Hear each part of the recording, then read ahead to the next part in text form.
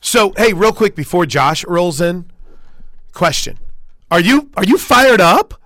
I mean, listen, I know you're a season ticket holder, RIP, but I mean, your Mavs are moving on, dude. And that was amazing last night. That was such an enjoyable game as a Maverick fan. Toby and I talked about it last week. Like, I had a really hard time locking in this year, even as good as they've been.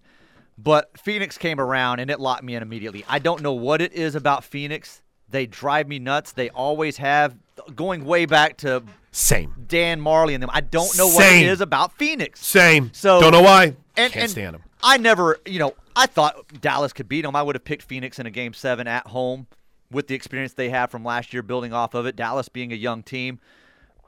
But it wouldn't have surprised me if Dallas won. But the way that they 10 minutes into that game, they had them rolling over. I mean, they were done. And the thing that surprises me is how shocked people act when Chris Paul gets bounced. He always gets bounced in Game 7. Yeah, He's not successful in the playoffs. It's not good. One of the problems with him. So no, I was thrilled. Like, give me that all night long. The way that thing played out. So weirdly, oddly, maybe for me, I've somehow ended up in a world where I have either a lot of Phoenix Suns followers, like fans, right, or I follow. Somehow, I'm constantly seeing it in my timeline. And maybe it's the NBA guys I follow, and they just fall in love with the Suns, and that's all they tweet about. But, I mean, I honestly, if I were a gambling man, I would have lost so much money because the way those people were talking, this was set up for a rout in Phoenix, and this franchise is headed in a direction that is going to be hard to stop, and they're down by 42 at one point last night.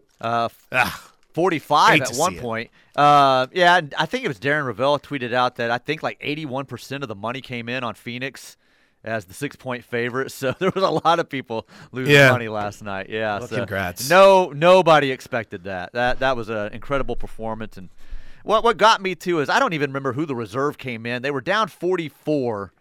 And he hit a 3 and then held up the 3 fingers for Phoenix. And I'm like, dude, you're in a Game 7 down 44. Don't hold up the 3 fingers when you hit a 3-pointer at that point in the game. Come on. Like, that really bugged me. It got me. Now, again, we got softball to get to, and there's tons from the selection show last night. I've got Coach Gasso with Holly Rowe. I thought it was really good. I like how Oklahoma's draw landed. I'm intrigued by a couple of things, as I am every year. I've reached out to Eric Lopez to join us on the show today. So we're going to get to that.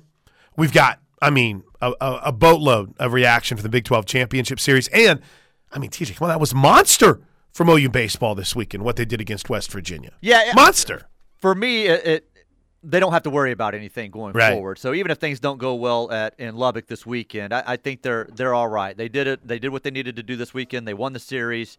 And now it's just you can improve your seeding and you can be right there and be playing for something here now this coming weekend. So I didn't expect Tech to go to Stillwater either and sweep Oklahoma State the way that they did. And so things have gotten really interesting and tight in that conference right now with OU tied at 3rd with Oklahoma State.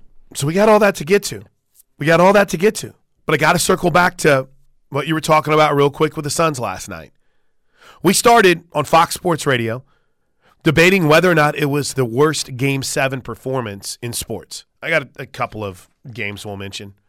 Worst Game 7 performance in sports. Then, the more we thought about it, that might have been one of the worst playoff performances in the history. Regardless of games? Right. Yeah. In the history of sports. TJ, they're on their home court. They're the number 1 seed. They've won 60 games plus. They've got everyone. There's no injuries they can point to. If it was Golden State, you had an injury. Same with Memphis. There's nothing they could point to. And they were down by, what'd you say at one point, 44? I think it got to 44-45 I think you're right. At one point. So it was a garbage performance. And Dallas completely shut them down defensively and then just would not miss.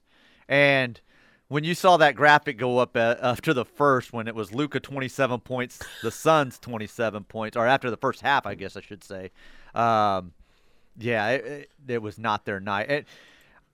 they kept mentioning the series where Dallas was the 1 seed and got beat by Golden State. Even that series or that game, Avery Johnson got completely in his own head and completely, from a 65-win team, revamped his entire lineup. Completely changed the starting lineup in the postseason. Played a completely different lineup against Golden State and could not figure out why it wasn't working. And it was like, oh my gosh, you completely shifted your entire lineup. Phoenix didn't do that last night. I mean, they went with their regular rotation, and they were just getting hammered. So it was a terrible performance. Gosh, and I love to see it. I just love to see it. I know it gets back to the original point.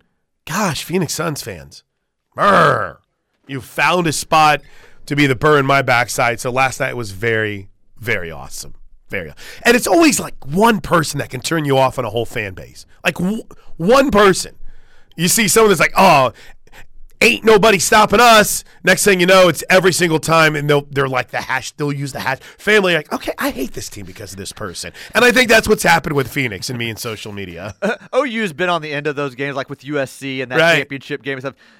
The shots of crowds like that, when it doesn't affect you, when it's not your team, oh my goodness. That one, there was like an old lady sleeping on her husband's shoulder at one point in the third quarter, and like the complete shock on the faces of Phoenix fans was tremendous. You know, and again, like I said, I see the general booty jokes already rolling in. I get it. We'll get to them. We'll get Josh rolling in here in a bit.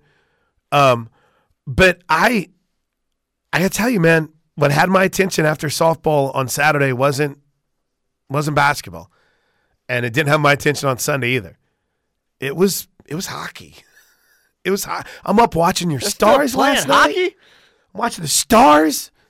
Mark Desher, you know, it's interesting. At OU Photo Guy is a big hockey guy, and I am somebody who jumped off a hockey bandwagon, and then all of a sudden the team got good again, and I was like, ugh. I don't feel like I can jump back on this now. But, I mean, you're talking Game 7s that deliver. My point in bringing it up is not to scare everyone away. I'm not going to talk hockey for 3 hours today. Don't you go running away. But I guess maybe more than anything else, it got me thinking. You know, hockey's not like on the tail of the NBA. Hockey ratings aren't necessarily – they're looking up at baseball. So I understand it. But is something like what happened over this weekend a potential catapult for the sports?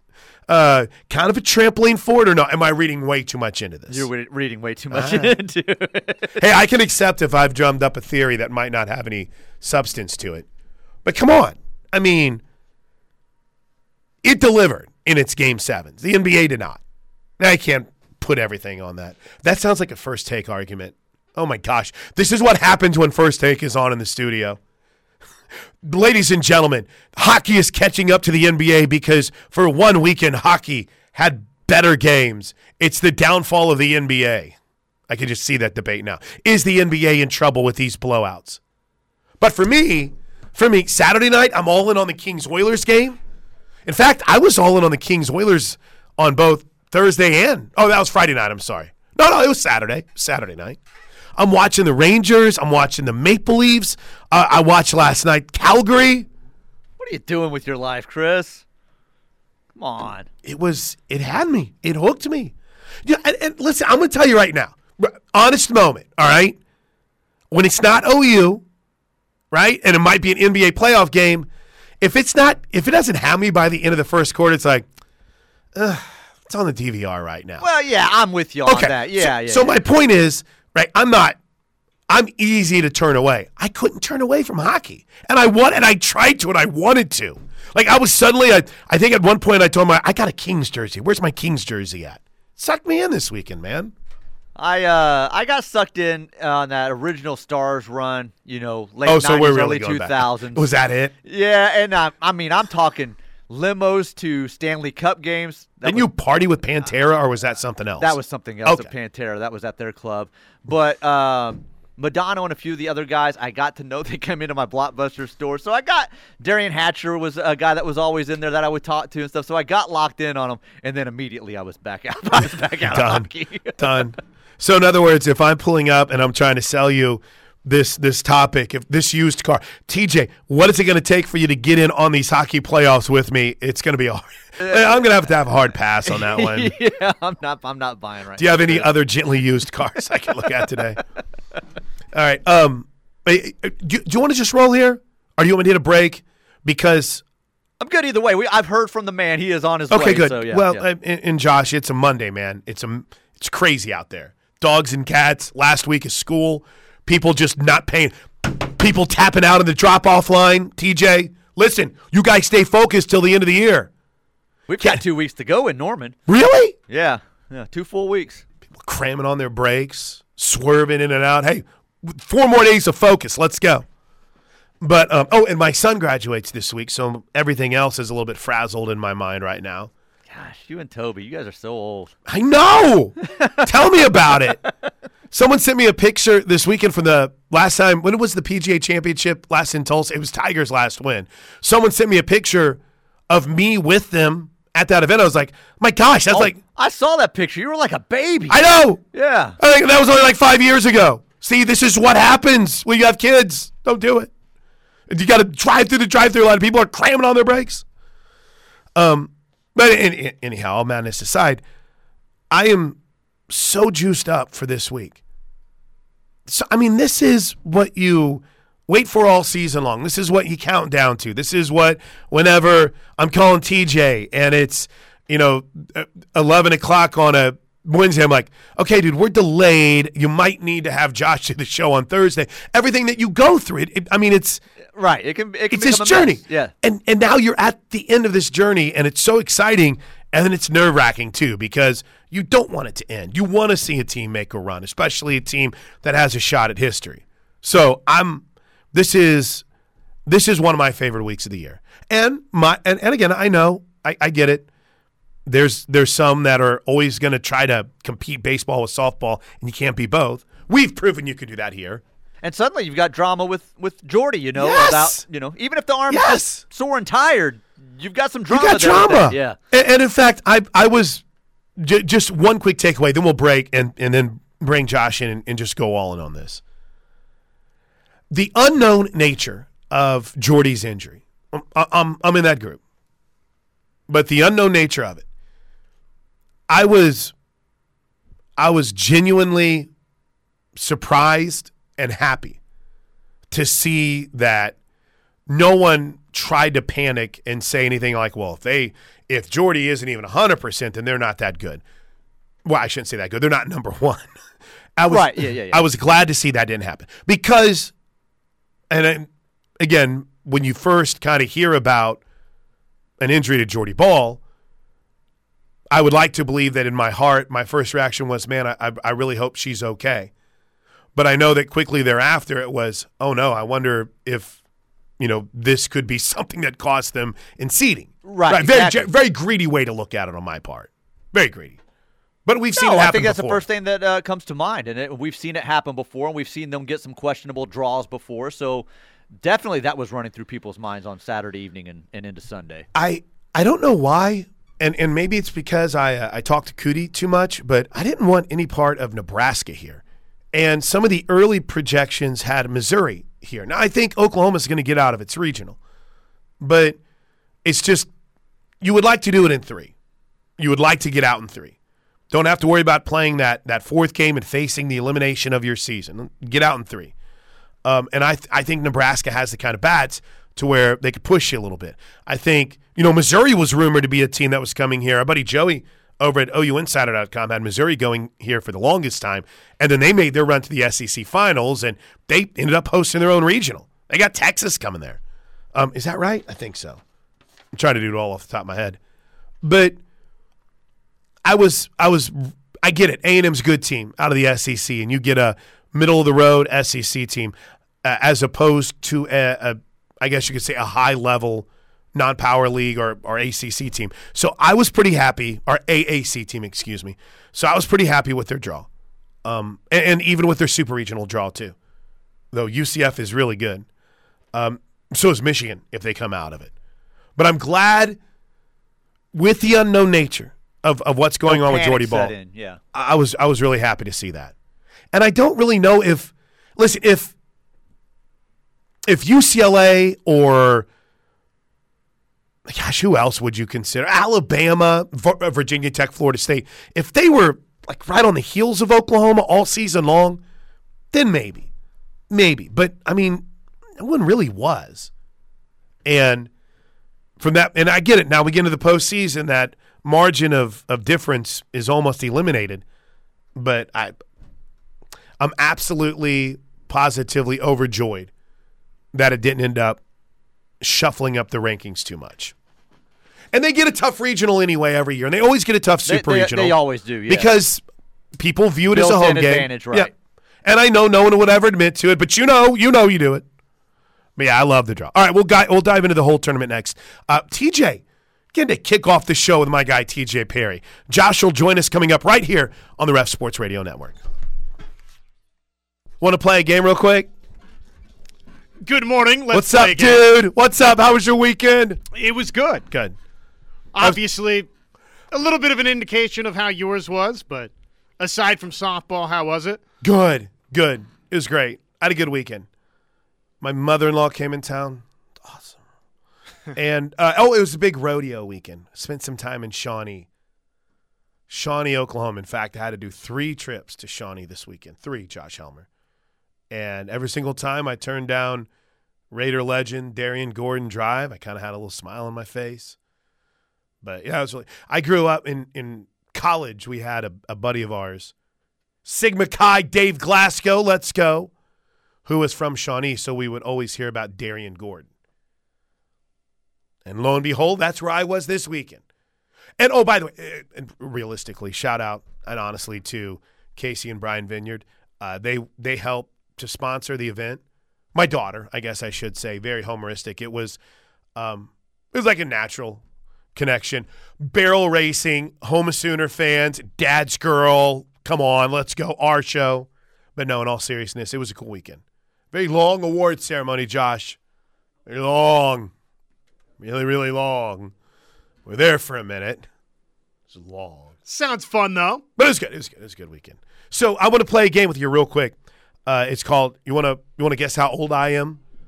Because literally I just spent the whole commercial break, Steelman's on the task now, trying to enlarge the tournament bracket so I can have a quick view of it here in the Brown O'Haver studios. Now, one might say, well, just grab your reading glasses. No!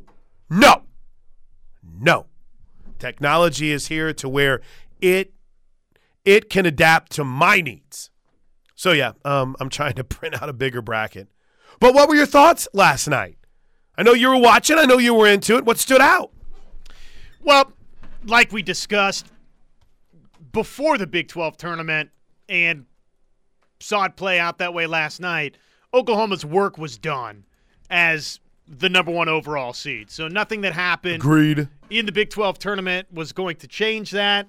And even though Oklahoma didn't win the Big 12 tournament, look, Oklahoma's the number 1 overall seed.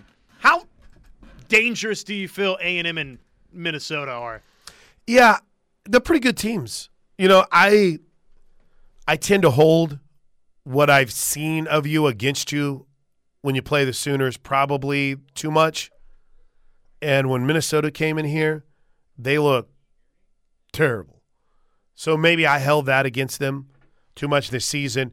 And I was trying to figure it out. There were 2 games this year for Texas A&M that I found myself all in on, where I could just sit and watch the whole game. And I think they lost both of them. So I'm really judging McJudgerson. I'd much rather see I'd much rather see Minnesota than A&M. But I know what it was. They lost 2 games early this year to Oklahoma State. That's what it was. So yeah, I'm holding it against a team from some games they played in February. Unfair. But yeah, I don't mind Oklahoma's draw at all. I thought it was good. Didn't you? Yeah, I think it looks good. And then get matched up with UCF as the 16 How do you feel about that? Pretty good? Well, that's what I was going to do during the break when I couldn't enlarge the bracket on the printer. Eric Lopez is the play-by-play guy for UCF. That's his main softball gig outside of Fast Pitch News. So I reached out to him. Pretty good, man. It's a good team. When you're a non-Power 5 school and you put yourself in position to host, and by host, I will try to mansplain some things this week, I guess, just because I'm grateful for new fans that are checking out softball. And we talk about it a lot on this show, in case you can't tell. So I'm not going to be one of those guys that's like, well, you adapt or get out of here. Fastest growth. No, I want everyone to love this sport. And if you guys listen to me a decade ago in Tulsa and you hear me now, I think you understand how passionate I am about this and how truly it's changed my perspective on a lot of things in sports. It's like, this is good. And at all 64 teams that made it. And it's a good week. This is a fun week. This is an amazing stretch. It's one of the biggest championships in sport, well, in college sports. And a lot of eyes will be on it, including Mahomes this weekend. More on that later. But so every so often I'll stop down the show. If Josh gets tired of it, he'll tell me. And I'll just say, hey, here's why this is. I know you guys might not follow softball all the time. Oklahoma's really good. Oklahoma State's really good. Just won their first Big 12 championship. Big 12's not a great softball league, but it's a challenge. And you're going to the SEC, which is right now the best conference in softball, though the ACC might have something to say about it this year. I want you guys to love this sport. And I want you to understand that it can be a February to June thing where you come off football and you're down. You've got basketball at the bridge, and then all of a sudden softball's here. It's not that long, dark off season before football comes back. You got a great sport to follow. So, yeah. Sorry, not sorry, but that'll happen quite a bit on this show. But 1 through 16, you host. You get 3 teams, including yourself, that come to your place. You sleep in your bed. You prep how you prep. You've got a chance to advance to the Super Regionals. The top 8 seeds, if they work their way through, top 8 national seeds, Super Regional hosts. Now, we've seen over the last few years where a Super Regional host might get beat, might get knocked out, and then suddenly, if you're in that 9 to 16 range and you move on, you can host. Well, I think we saw it last year. So that's when we talk about the importance of the top 16, that's why. With that said, when a non-power league school cracks kind of that barrier, that's a big deal. And I was really happy. UCF is a good team, and I was really happy to see them get placed where they were. There had been some debate, Josh, if that 16, if it was going to end up being Texas or them. There was, I guess, maybe even a little bit of a debate that, an Auburn could sneak up there. Maybe even Florida was thinking top 8. But I was really pumped to see UCF get it. And it's going to be a heck of a challenge. I'm that kind of guy who's already looked ahead in the bracket to that first game in the College World Series. I just want to make that very clear. That's kind of where my mindset is. June 2nd.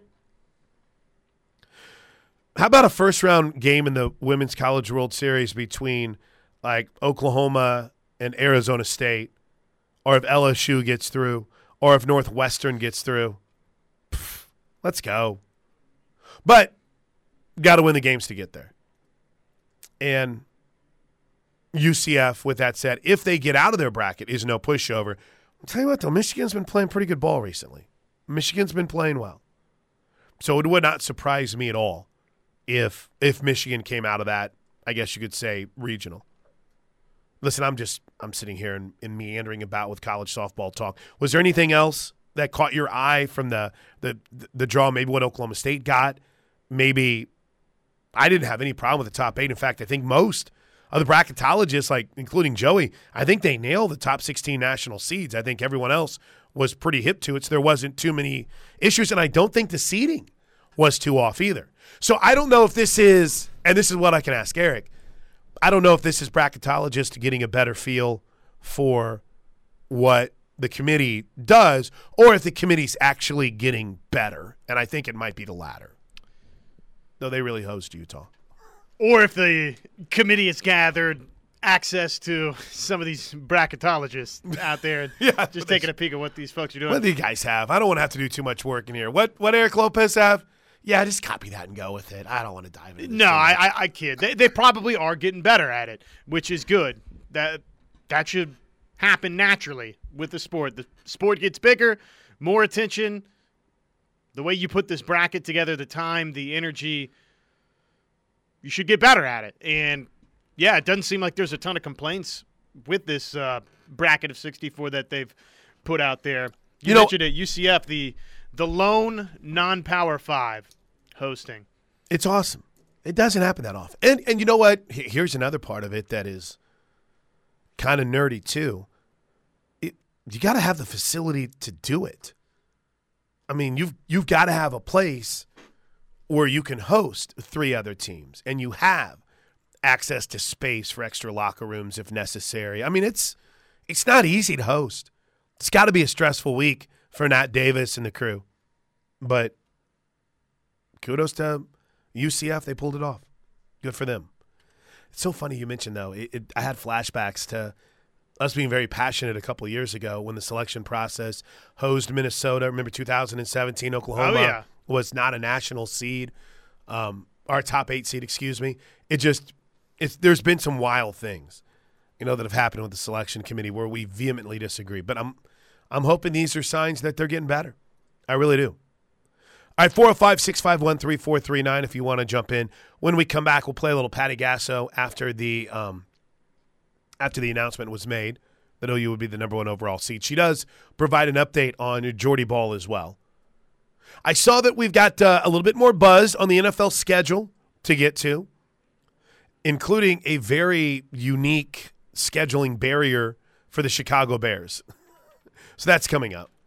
And Game 7s were a dud in the NBA. They were fantastic in the NHL, though I know nobody really gets too fired up about hockey. We'll dive into it all coming up. Old school way, law offices of Rod Polson, Oklahoma Tax Resolution Line, 405-329-9000. New school way, Air Comfort Solutions, text line, 651-3439. Patty Gasso, post-field announcement yesterday, coming up next. Good stuff. Good stuff on the Air Comfort Solutions text line at 405-651-3439. What's going on? Are people still fighting over that? Josh was checking on the social media site twitter.com to see what the buzz about Texas was. What happened with Texas? Oh, okay. Thank you. We haven't talked about this, have we? Well, I know that Mike White had the incident at the Big 12 tournament. Was there something that was drawing plenty of reaction last night when Texas was announced? So I guess they no-sold it. It's a wrestling term. Maybe some of you get it.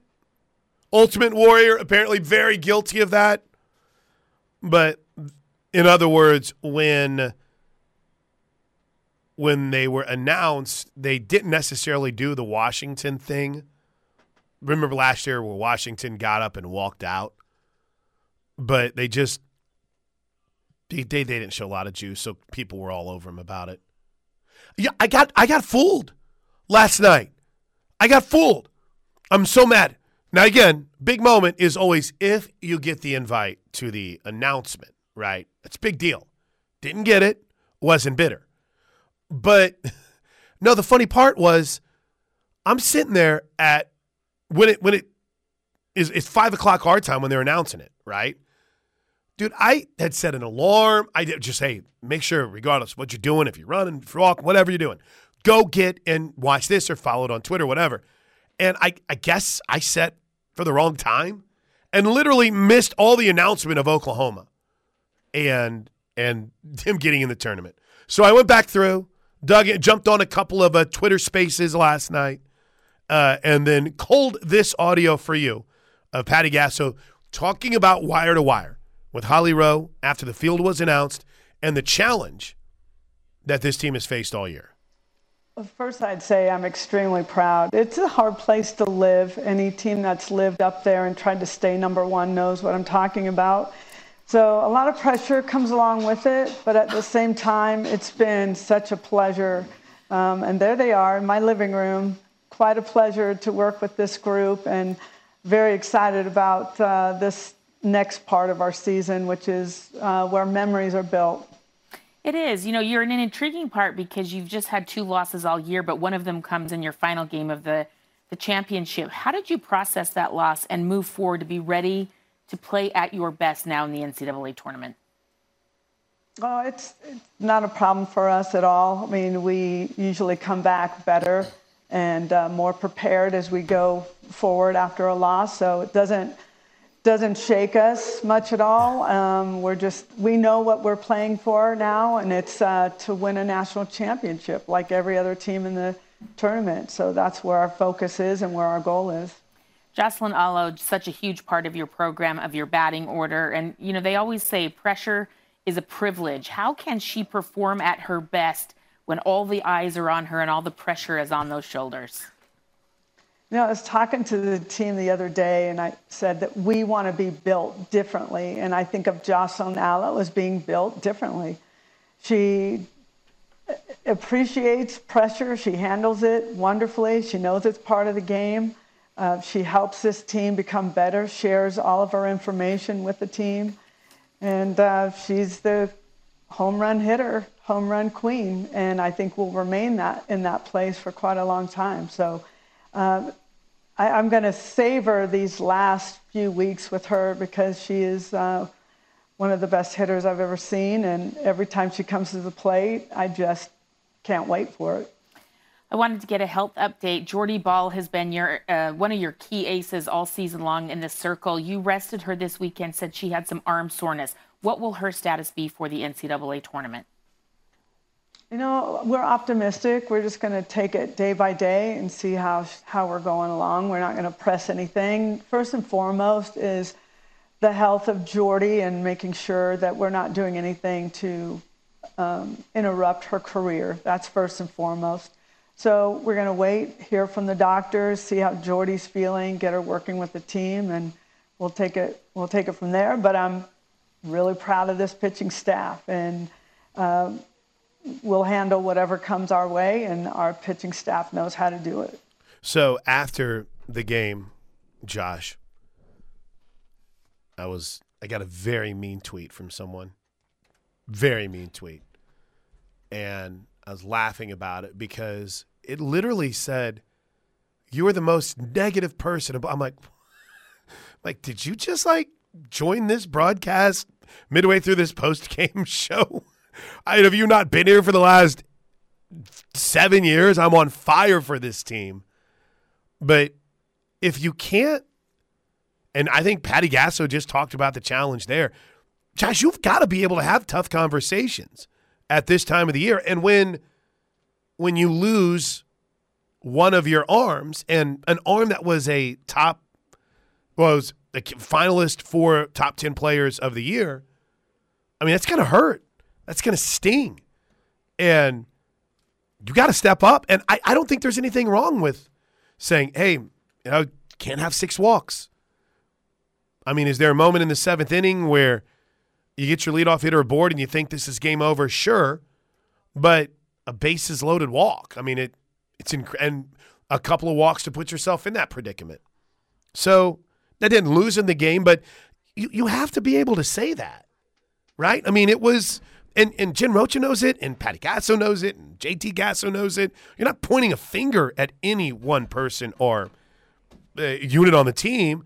You basically have the confidence to say, hey, that's got to be better. And no, that person says, you bet. You're absolutely right, it does. There's not how dare you question what I've done? Look at this. No, it's, let's go. We got to get better. Same with this radio show, Josh. That's right. Our broadcast. When we say it's got to be better, we don't be like, forget you. We're like, let's go. Let's get better. But no, They do. They don't point fingers. So when someone's getting mad at me, they're like, oh, how dare you say? Well, first of all, I'm just reading a stat that I'm from the game. And secondly, I mean, I'm sure Coach Gasso is probably still trying to figure out in frustration the throw by Jana Johns, because that's a play they practice a bazillion times. And in that moment, it's not me. Rundowns, right? But you pull your hair out. So you don't just point to one walk. You just don't point to one at bat. You lose as a team. And I'm a firm believer they'll be better for this. Firm believer. Collectively, Oklahoma needs to be better. It's not just Hope Troutwine and Nicole May, though. Hey, trust that defense, right? I mean, come on. Don't get to the point to where you walk in a game-winning run, which lesson learned, but they've got to be better inside the circle. And Oklahoma, now if Jordy Ball, at least temporarily and perhaps, depending upon how things play out, if Jordy Ball's out of the picture, then you're going to step up? Yeah, offensively, you've got to be able to plate more than 3 runs on a regular occasion. And this offense is capable of doing that. This weekend versus Oklahoma State, though, they couldn't. So just collectively, you recalibrate, and across the board, I think you got to be better. Yeah, I talked to my most trusted source last night, Josh, and my reaction to him or her was, by the way, it just said the Packers and Jair Alexander have agreed to a 4-year, $84 million contract. When I first read that, I thought it said the Raiders, and I'm literally in fight or flight right now. But I talked to my most trusted conversationalist when it comes to softball, and he or she said they're going to be fine, and not even knowing what the long-term status is of Jordy, just knowing, as Patty said there, or Coach Gasso said there, it's in the hands of the team doctors. They have an incredibly talented athletic trainer in Mara Kennedy, incredibly talented. And she's going to be doing everything she can. They're going to be fighting and scratching and clawing to see if she can get to a place where she can help them. But even if she can't, you're not in the Women's College World Series last year without a freshman named Nicole May. And Hope Troutwine has shown that she kind of has that it to her when needed be. 14 strikeouts in the game Friday was incredible. But here we go. Off to the postseason, and we'll keep our fingers crossed that, Jordy's going to be all right. But even if she's not, I'm not panicking. I mean, I thought they outside the walks, I thought they pitched well enough where they could have won that game on Saturday. I really do. They've got enough to win the national championship minus Jordy. Which is wildly awesome. But, look, if she's not around, obviously it's more difficult. Got to throw strikes. All right. Hey, listen, it was a big weekend over at Mitchell Park. Play a little Skip Johnson coming up right here on The Plank Show.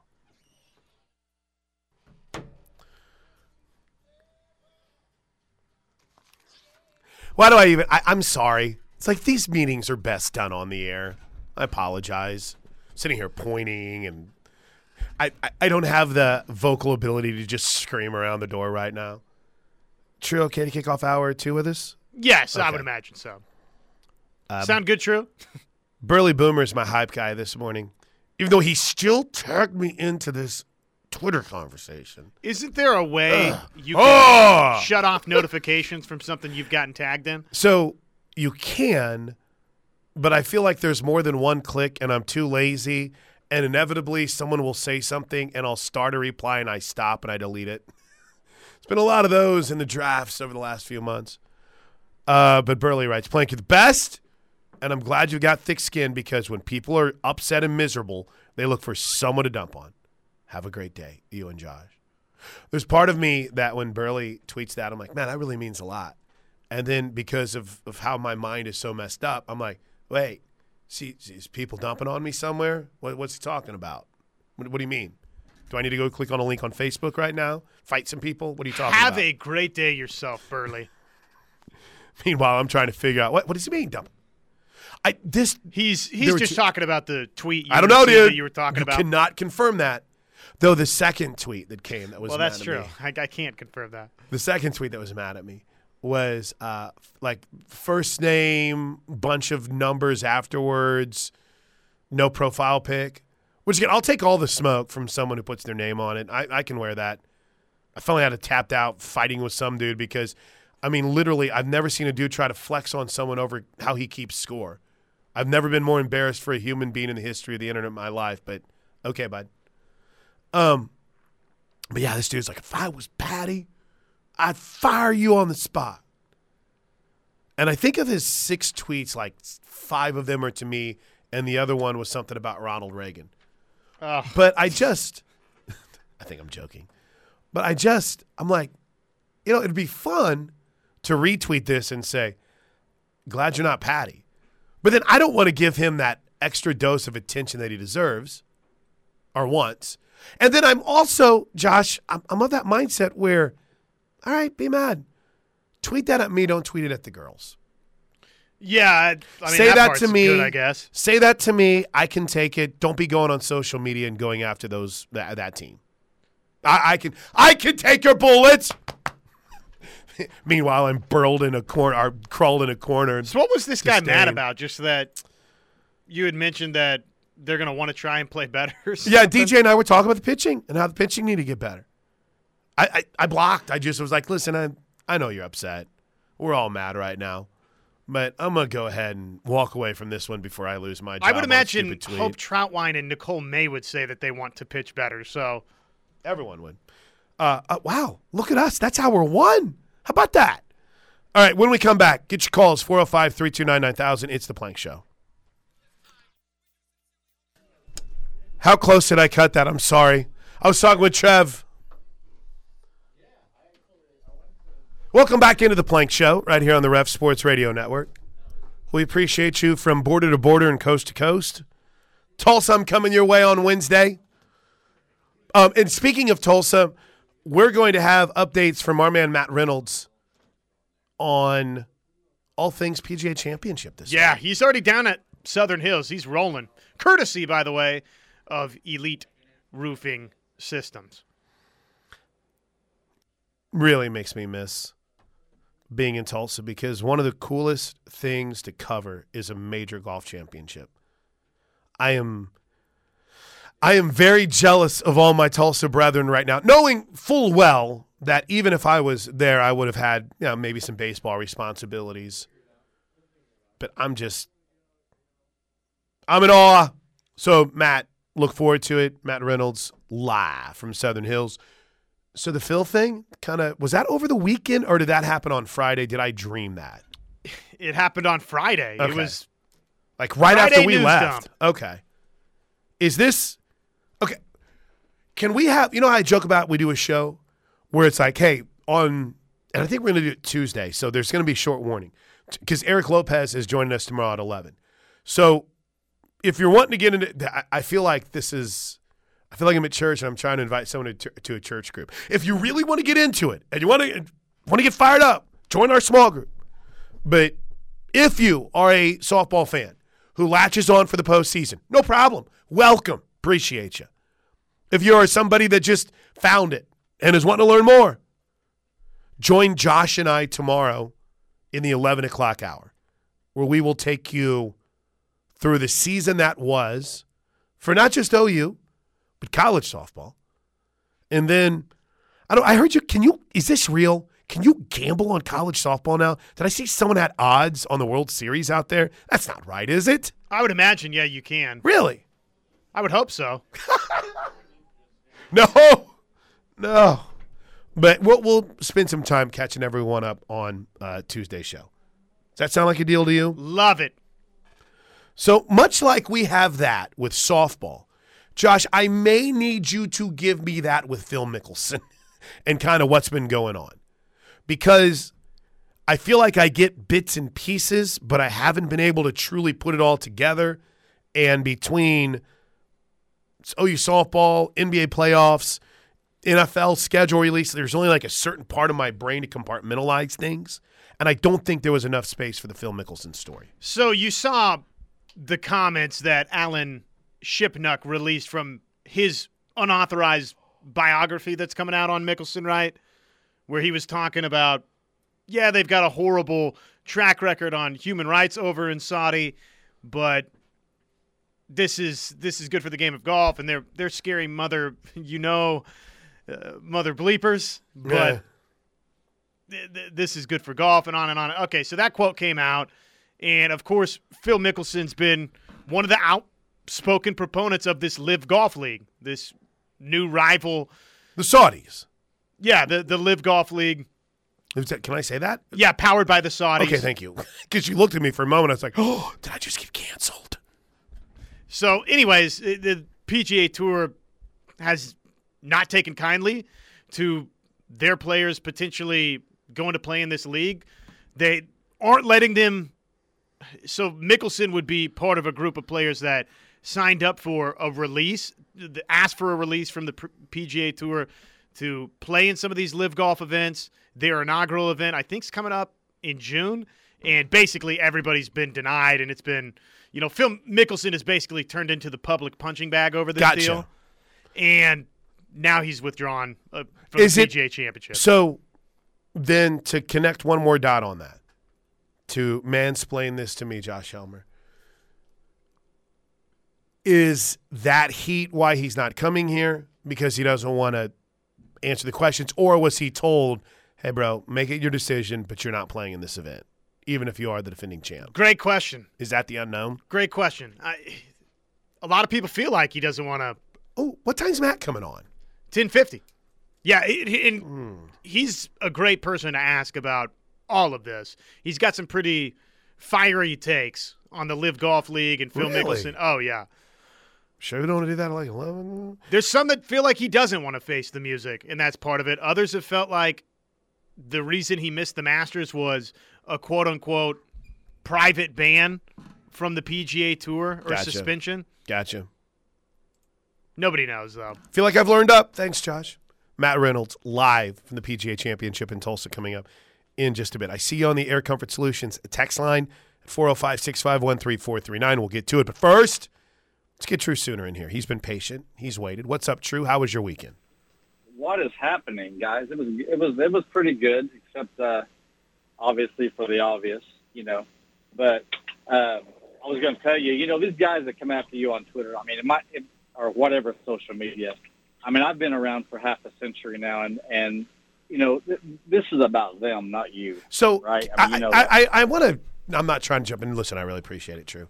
I know that if it came down to it, and someone came after me with the bat, True would be behind me with a broken bottle, ready to go. That's right. That's right. That's part of the reason why I don't like to bring it up, because I'm not out there looking for sympathy. No, I know. Right, and I feel like you see some guys that do that. Not anyone that works here, but definitely some people I work with at the network. Like, they won't tweet or talk about anything, but if someone tells them how much they stink and how terrible they are, they'll retweet it, and they're looking for a little positivity to be told how great they are. That's why I don't like to bring it up, because I don't care about that. Focus is on the team. Unless you want to hate someone, then hate me. It's okay. So you don't have to. Well, there's plenty. Well, no, but your show with Josh, you guys are the nice guys of sports radio. If they want to fight somebody, there's plenty of guys to fight. Go fight Ted.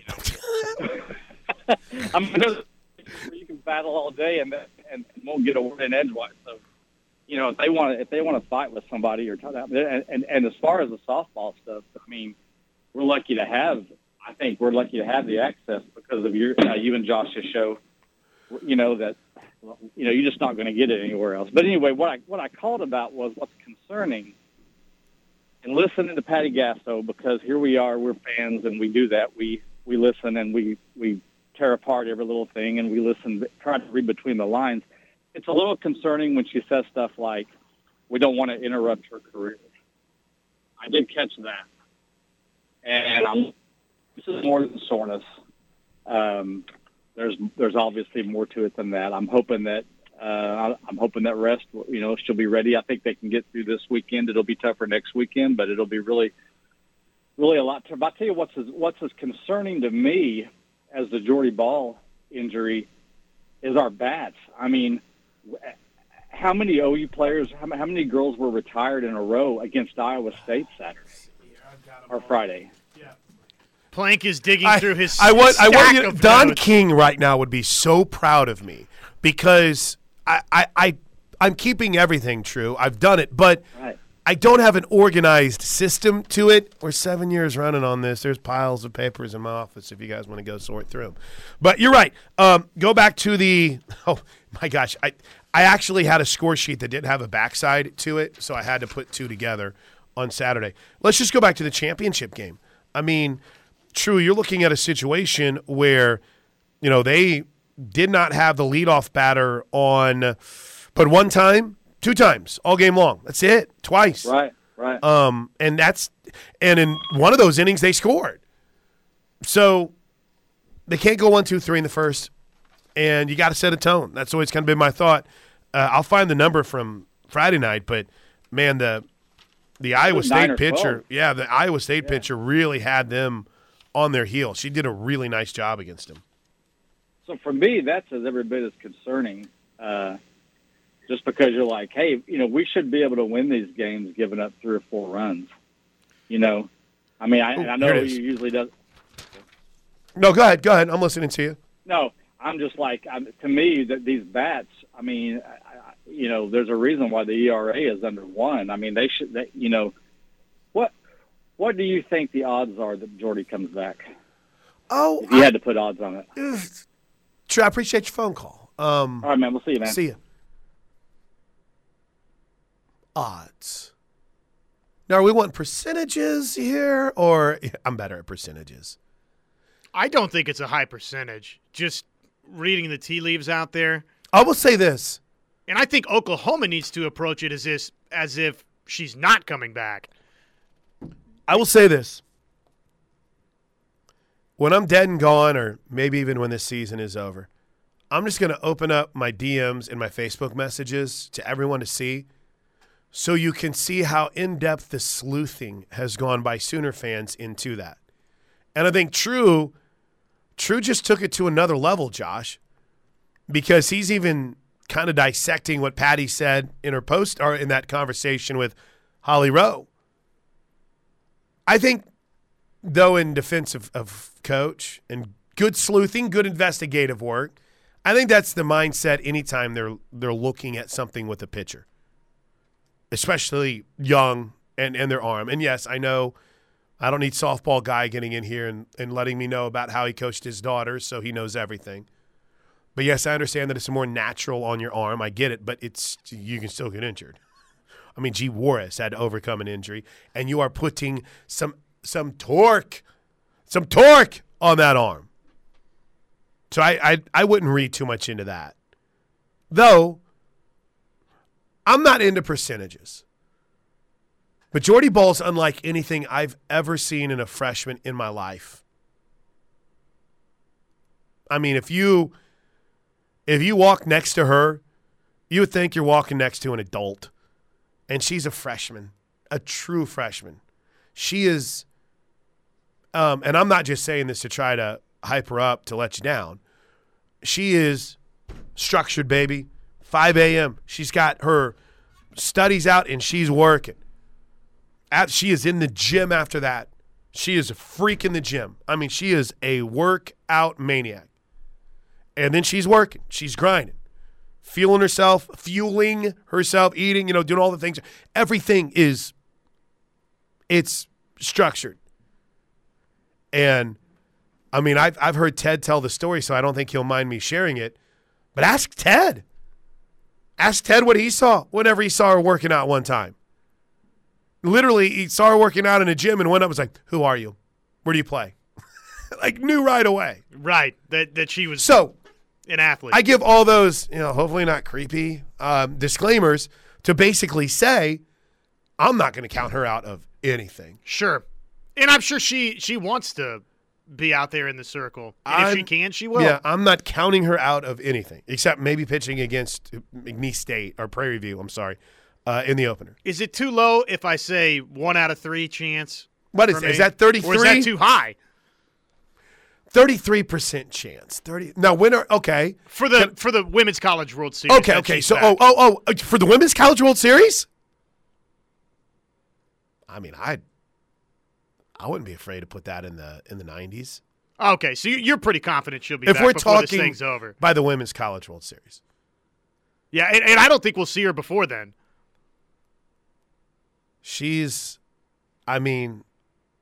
There's people that when you see them as athletes, right? You see how they conduct themselves. You see how they handle themselves. They're operating on a different plane for their sport. I think of some of the guys I've seen here over the last few years. When you watched Kyler Murray, you're like, okay, this dude's special athletically. You just knew.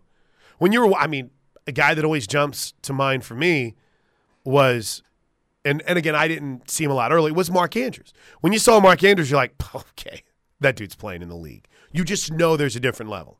When you watch Jordy Ball, it's a different level. And I'm not going to counter out of anything, except for maybe starting on Friday. Right, yeah. It doesn't seem like that's I don't think you'll have to worry about that. But, yeah, it's going to be – I know we've got 5 or 6 text messages already asking about it, and I know it's going to be consistent this year. I'm going to get probably guaranteed, Josh, an email or a DM asking where's Mackenzie Donahue at some point this week too, because I usually get 1 or 2 a week. We'll see. We'll see how she recovers. I love the regional. Love it. I think it's a great draw for Oklahoma. All right, do you want to get Bill in here real quick? Yeah, why not? I'm sure Bill wants to talk some general booty. What's going on, Bill? How are you? No, I think they can get by without Jordy this weekend. Bill, are you calling to talk softball with me? Well, I'm a softball fan. I just like football. All right. Oh, well, this fires me up. All right, go ahead. I'm sorry. I didn't mean to interrupt you. Say Oklahoma wins, and who would they probably put in the super regional with OU? Who would be your guess? Here, good question that we can clarify. The bracket's already set up to where you're going to face the winner of the UCF regional. So there's no reseeding or anything of that nature. So what you're seeing then on that bottom part of the bracket is, I had it pulled up right here in front of me. UCF, they're the 16 seed, which means they're the last hosting spot. Villanova, South Dakota State, and Michigan. Michigan's the 2. Michigan's been playing some good ball lately. They have been. They could be a problem. So there's no guarantee that USCF will get through their regional? No. I don't think so. No. I would favor them, but Michigan's certainly capable of going and winning that regional. Let me ask if hopefully Jordy can come back, but say she cannot. Mm-hmm. Who are some of the young pitchers we might see besides Troutwine and Nicole May, or is there any? I think you just nailed it. I think that if this team's going to win a World Series, it's on the shoulders of Troutwine and May. I don't think there's anyone else coming. I don't know if Macy McAdoo. I love her to death. She's a great person. She got to throw strikes, and she hasn't been able to do that. So I don't know. Maybe you experiment with her late in the game if you're rolling on Friday. I don't know. But no, it's Troutwine and Nicole May.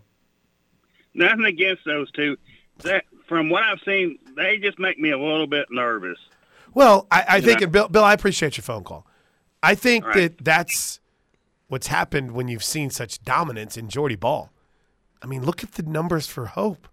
Her ERA is still under 1 on the season, and she's pitched in some big games. Yeah, we can't overreact too much to one loss versus an Oklahoma State team that's one of the national 8 seeds. And you can sit and look at yourself and just almost in frustration at the little mistakes that were made that don't happen.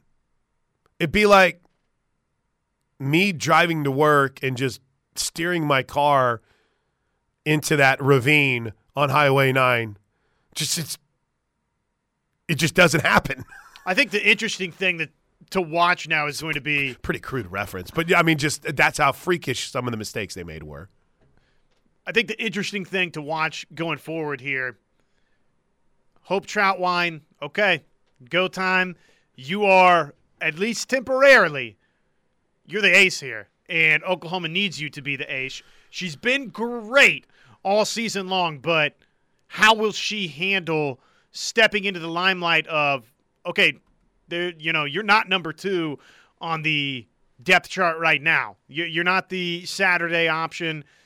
You're number one. So Oklahoma, this team needs you to deliver that type of performance now that you enter the postseason with Jordy dealing with the ailments that she's got going on. And for Nicole May, if you felt like you were the number 3 on this staff, okay, well, even if you're not trotting out there first, Oklahoma needs that Nicole May from last year's Super Regional. She was really good. I don't want to pile on anymore, but sometimes there's moments where I don't know if she looks 100%. Mara's keeping busy over there in the athletic training office, I think. But yeah, I'm not afraid to put it on either one of those women to lead OU to the Women's College World Series. They can do it. And again, the offense. Time to crank it up. Let's go. I wonder a little bit, and this is not to take anything away from Oklahoma State, who deserves Be careful. They own the state now, Josh. So you might want to worry about the things that you're about to say, because the owners of this state and the ones who run it apparently are listening. So be careful in what you say. After winning 1 of 4? Okay. Right. Yeah. Well, they deserve their flowers for beating Oklahoma. They do. They won their Big 12 tournament championship fair and square. But, sometimes, obviously OU wants to win. But the fact that probably they had the number 1 overall seed cinched up. Yeah. Well, and I'll tell you this much too. Unpopular opinion. I love OU's draw. I think Oklahoma State got a better regional. From the perspective of teams that you should roll. North Texas, I love what Rodney's done, but they're not it. And Nebraska can't pitch. So, I would have taken my chances on that. But you're going to get an A&M Minnesota team that's going to be very, very capable. Oh, looky here. All right, quick break. We are right on time. Has TJ walked by the door yet? Okay. 10:23 on the Playing Show. When we come back, all right, I owe you Skip Johnson. We'll get to it next.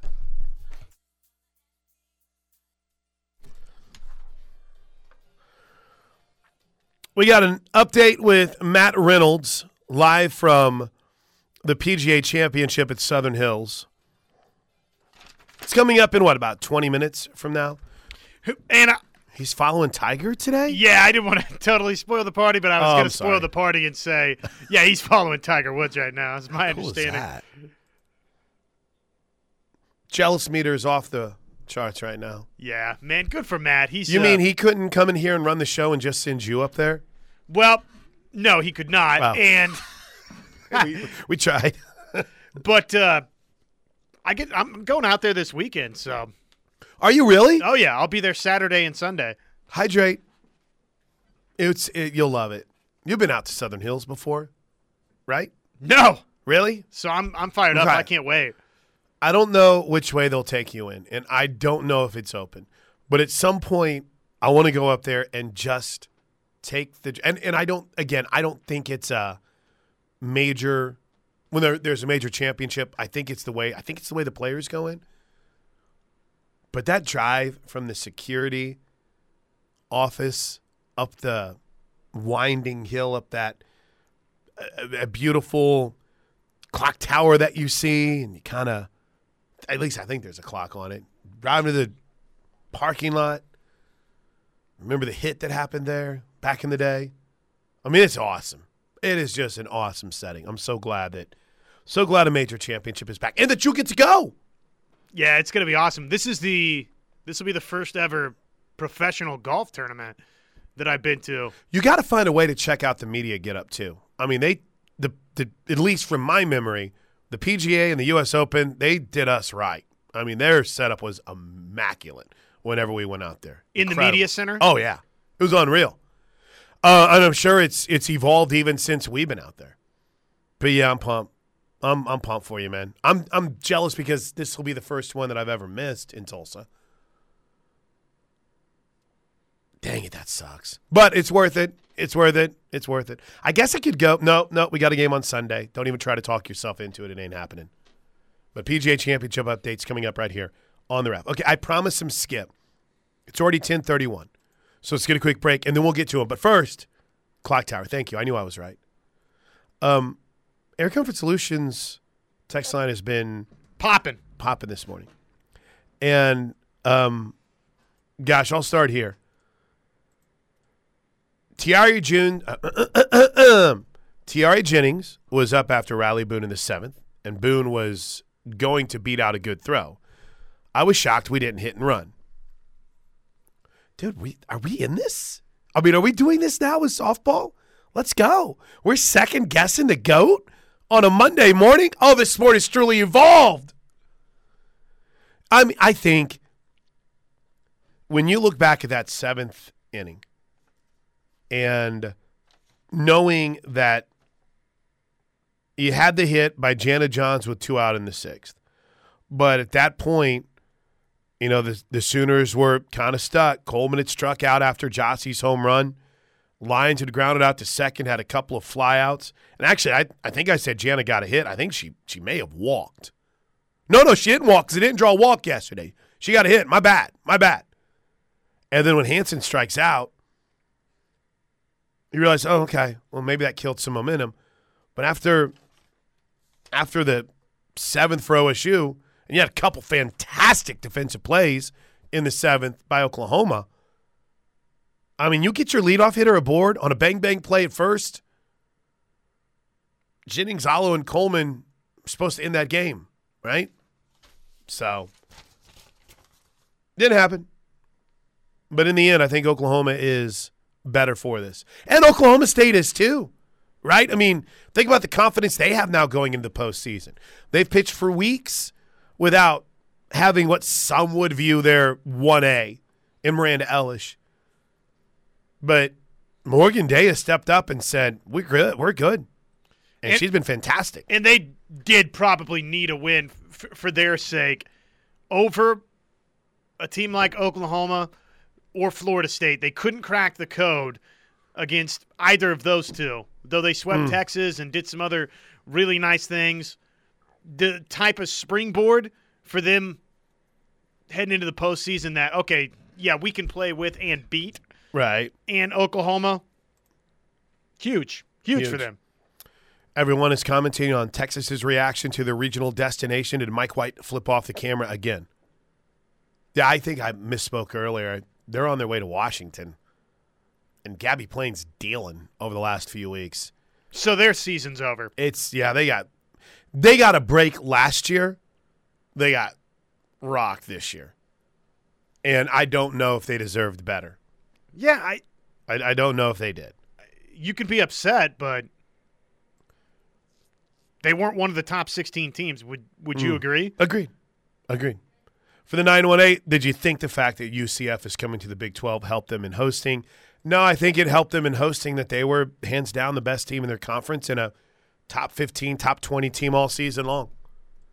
I don't even know if that factors in at all. I understand the perspective, but I mean they weren't competing in the Big 12 this year. I think what helped them more than anything else is that also in their league, they had two teams that everyone viewed as pretty incredible. And a lot of people throughout the season really liked Wichita State, including me. You know, if Wichita State had a pitcher, look out. And, you know, obviously South Florida had one of the best pitchers in college softball this year. So you had two really good teams in that league. So, yeah, I don't think it had much to do with that. Fort Cobb Sooner. Ball 4 will get you beat against a good team. Agreed. And then one more from the 405. Please forgive me, but I'll ask, is our ace, Jordy Ball, out for the season?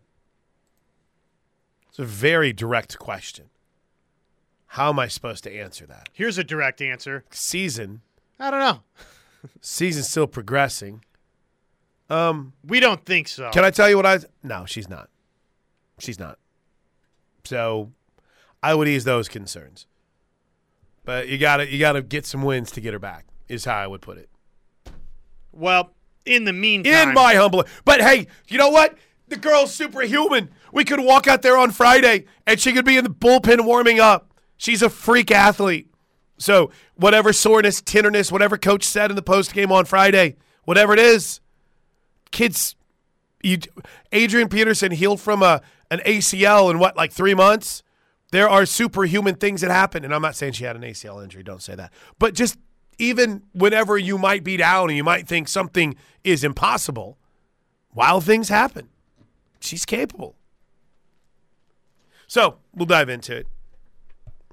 And Big Bad Wolf, hold up. Jordy Ball is a freshman? Yeah, dude, not just a freshman. It's your freshman. The way you're talking has alleviated at least a few of my concerns, but Sean also chiming in. FSU is experienced with better pitching. Sans Jordy Ball. I think OU could muscle their way through offensively, but we haven't hit that well, save for the Kansas series in the last 3 weekends. So, it's hard to necessarily disagree with that. Would you say OU's still the favorite minus Jordy Ball? Yeah, I think so. And Blaine, our buddy Blaine Brown, actually hit me up on Twitter.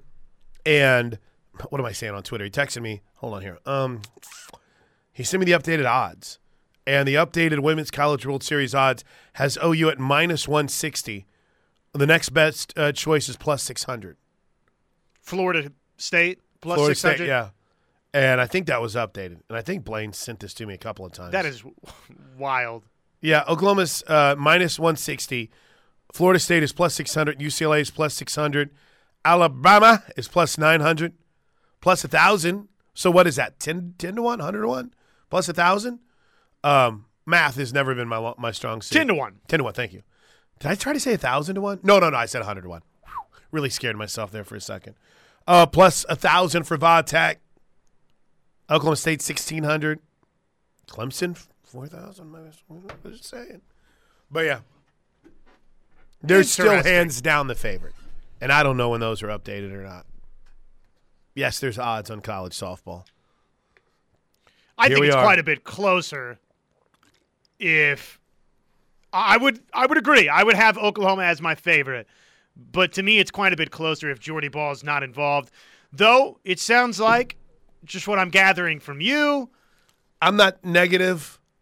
If Oklahoma gets to the Women's College World Series, I think we're seeing Jordy Ball. So that makes me feel better. All right, quick break. When we come back, all right, let's get this Skip Johnson post-game plus. We'll get you ready for our top 5 stories today right here on The Plank Show.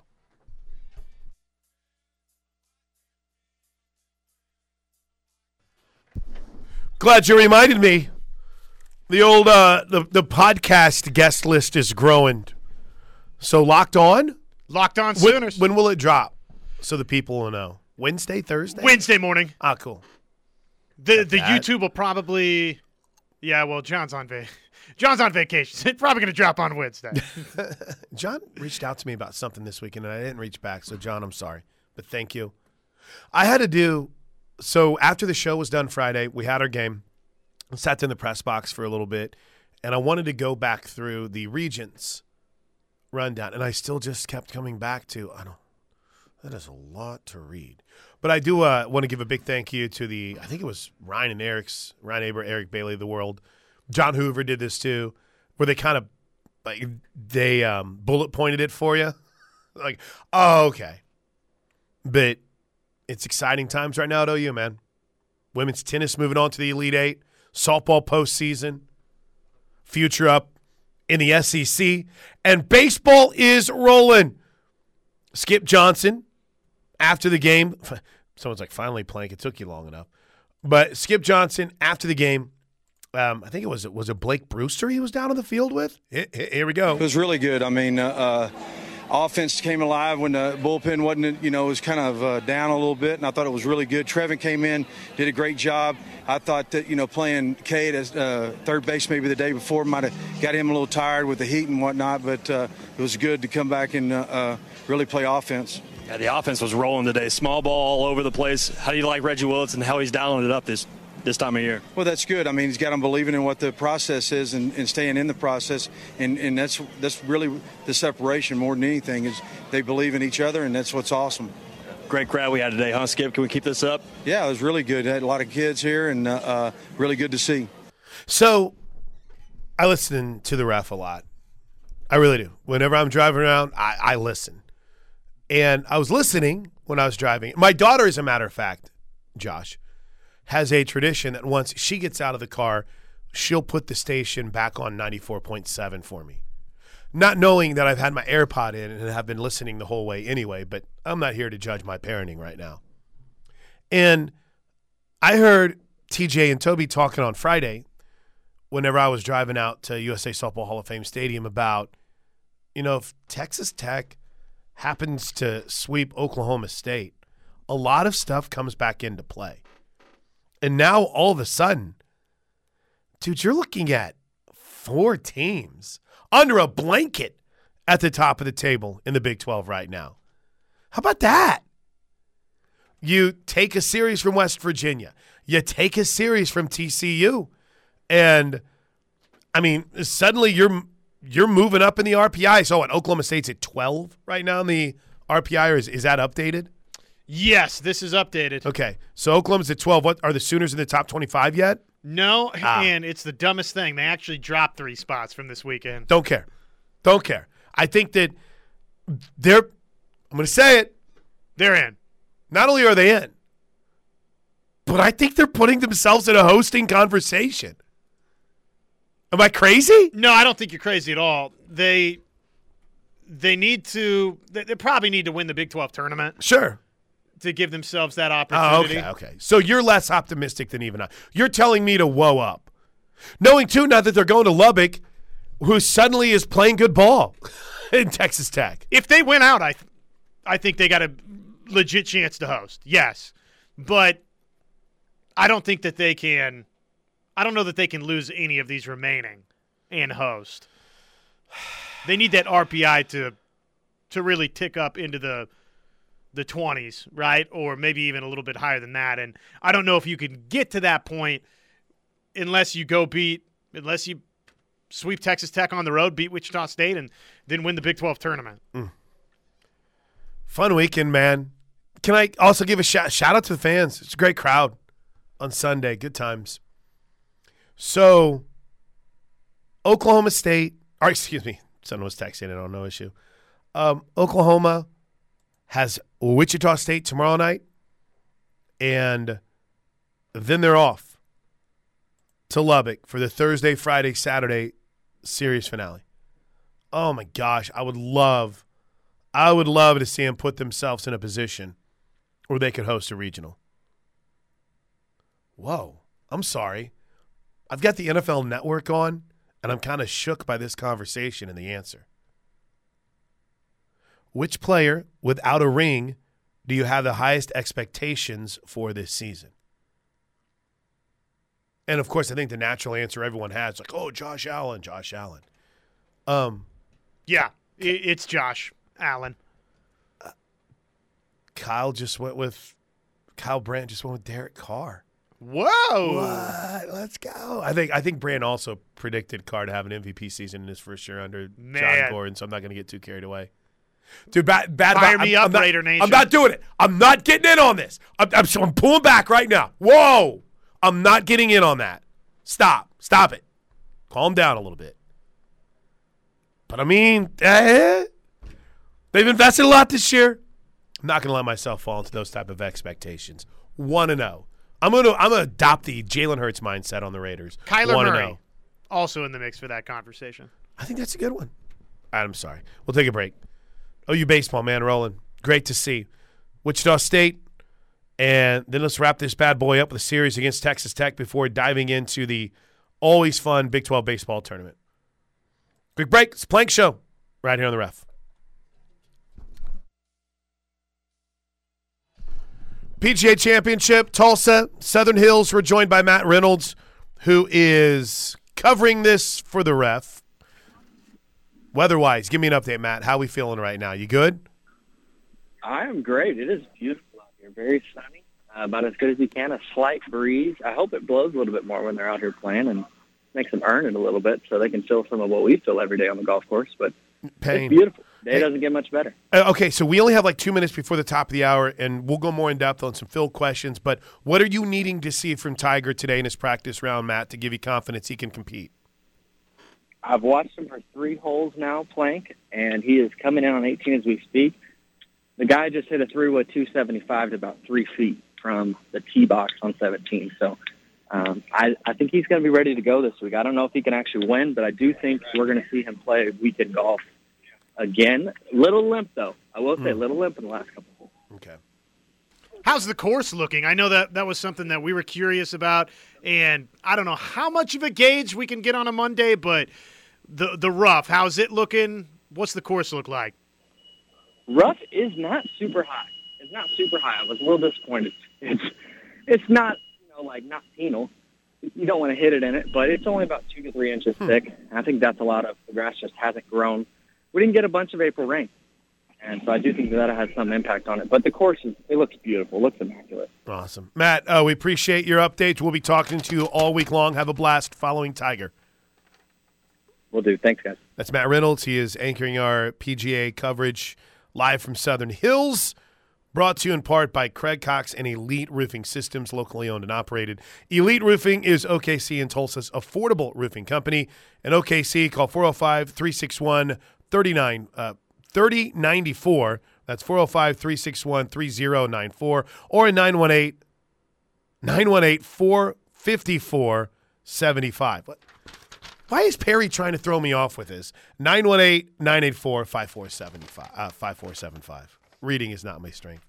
All right, quick break. Thanks, Matt. When we come back, top 5 stories today. And speaking of golf, we got a regional update for the Sooners coming up right here on The Ref.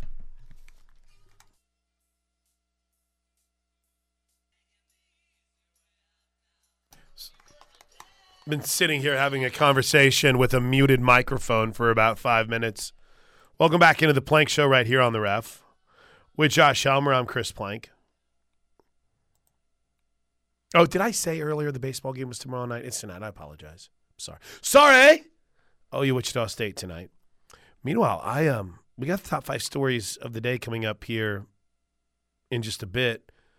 But are you seeing the positive vibes that are out right now on CBSSports.com? Are some of you people actually going to have to like members of the national media? Dennis Dodd Dennis Dodd has written an article about Brent Venables with a headline, Loyalty Once Questioned.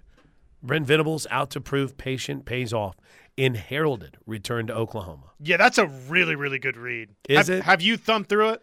I started, and I got to a Bob Stoops quote, and then my wife texted me. So commercial breaks have been a hodgepodge of getting caught up on reading and responding to everyone's texts about graduation on Wednesday night. But you're saying worth it? So good. So basically, Cliff Notes version for you. Oh, I like this. We need to have a part of the program called Josh's Cliff Notes. Go ahead. In 1998, when Kansas State was, the best team in the Big 12, and Michael Bishop was incredible, and they went to the Big 12 championship game unbeaten. They led by 15 late and played and lost that lead to Texas A&M with about 9 minutes left, the 15-point lead, went into double overtime. Kansas State loses the game. They don't go to the BCS National Championship. Instead, it was Tennessee and Florida State. Mm-hmm. And by the way, that was in St. Louis.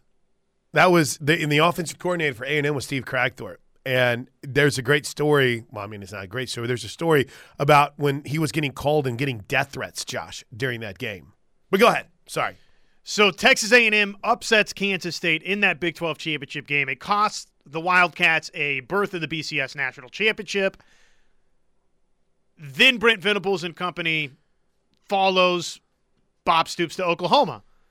And the prevailing thought around Manhattan was that, or one of the commentaries was, they weren't bought in to what was going on in the Little Apple. Gotcha.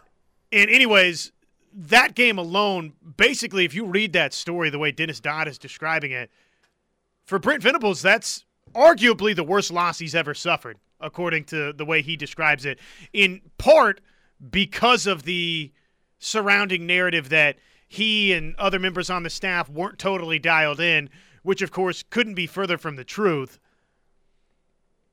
He was 27. I'm telling you right now, Tennessee, you would have had to take that one off the banner because Kansas State would have won. That was one of the top 3 most talented teams I've been on. I always tell myself that's the hardest loss I've ever been a part of. I've never been more heartbroken. See? Yeah, so, I mean, he's straight up saying that's the worst one he's been through. Oh, gosh. And that Kansas State team, I mean. Gosh, I want to look back on that. Their fans. Was that Michael Bishop? Oh, yeah. Oh, yeah. Their fans feel like that's the year that got away, that they should have won it all that season. That's like 2017 OU for some people. And they ended up losing in the Alamo Bowl, too. Oh, my gosh. They were 11-0 going into that Big 12 championship game against A&M. And led by 15 with 9 minutes left. Blew it, lost in double overtime. And, yeah, it didn't win the bowl game either. Did not play OU that season. Just saying. Though if they had, they probably would have won by 7. Look at this roster. I pulled it up just on a whim. You had Aaron Lockett at receiver with Terrence Michael Newman, Bishop. Right, was on defense. Is that Terrence, right? I don't think Newman was still there. Okay, so he was earlier in the 90s. I think Newman played against Ted, if I'm not mistaken. Oh, he was a little bit after that. Right. Wait, hold on. Everything gets twisted. Hold on. Newman was after that. Right. 98 was pre-Newman. Well, who did they have that was like great defensively? They had Darren Howard. They had John McGraw, Jeff Kelly. Ben Lieber was an NFL guy. Mark Semino was their stud at linebacker. Yeah. And their kicker, Martin Gramatica. Automatica Gramatica. Automatica Gramatica. I think I'm the only one that uses that saying, but everyone just go with it so I don't feel lonely. But yeah, bitter. Talking about Bill Snyder compared the hurt of that loss to how he felt upon the deaths of his mother and grandfather, as well as the automobile accident that paralyzed his daughter. Yeah, I mean, that's maybe getting a little bit carried away. But it's the one that hurt the most, sure. Can I just read this real quick before we get to the top 5 stories of the day? This is good. The bitter memories came flowing back to Venables last week when the subject turned to the big why. It still bothers him that some fans blamed the crushing defeat on Venables and other K-State staffers. The claim was that the coaches were distracted as they had plans to move on after the season and join Bob Stoops at Oklahoma. Quote, I said to myself at that time, I'll never put myself in a position where somebody can judge me where my loyalty is.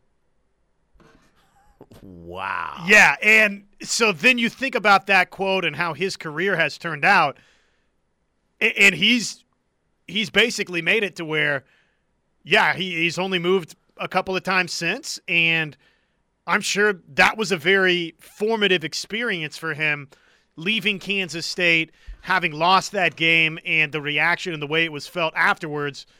That quote right there, yeah, I was not going to open myself up to folks talking about me and saying I'm not loyal, which, I mean, fires me up a little bit, man. I'm not gonna lie. I'm sitting here pretty jacked about that. That's awesome.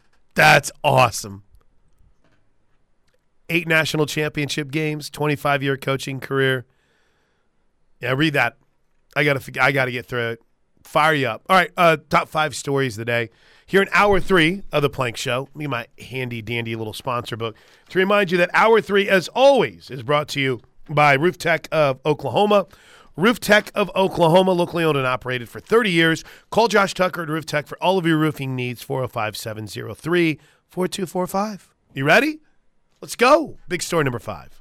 Number 5.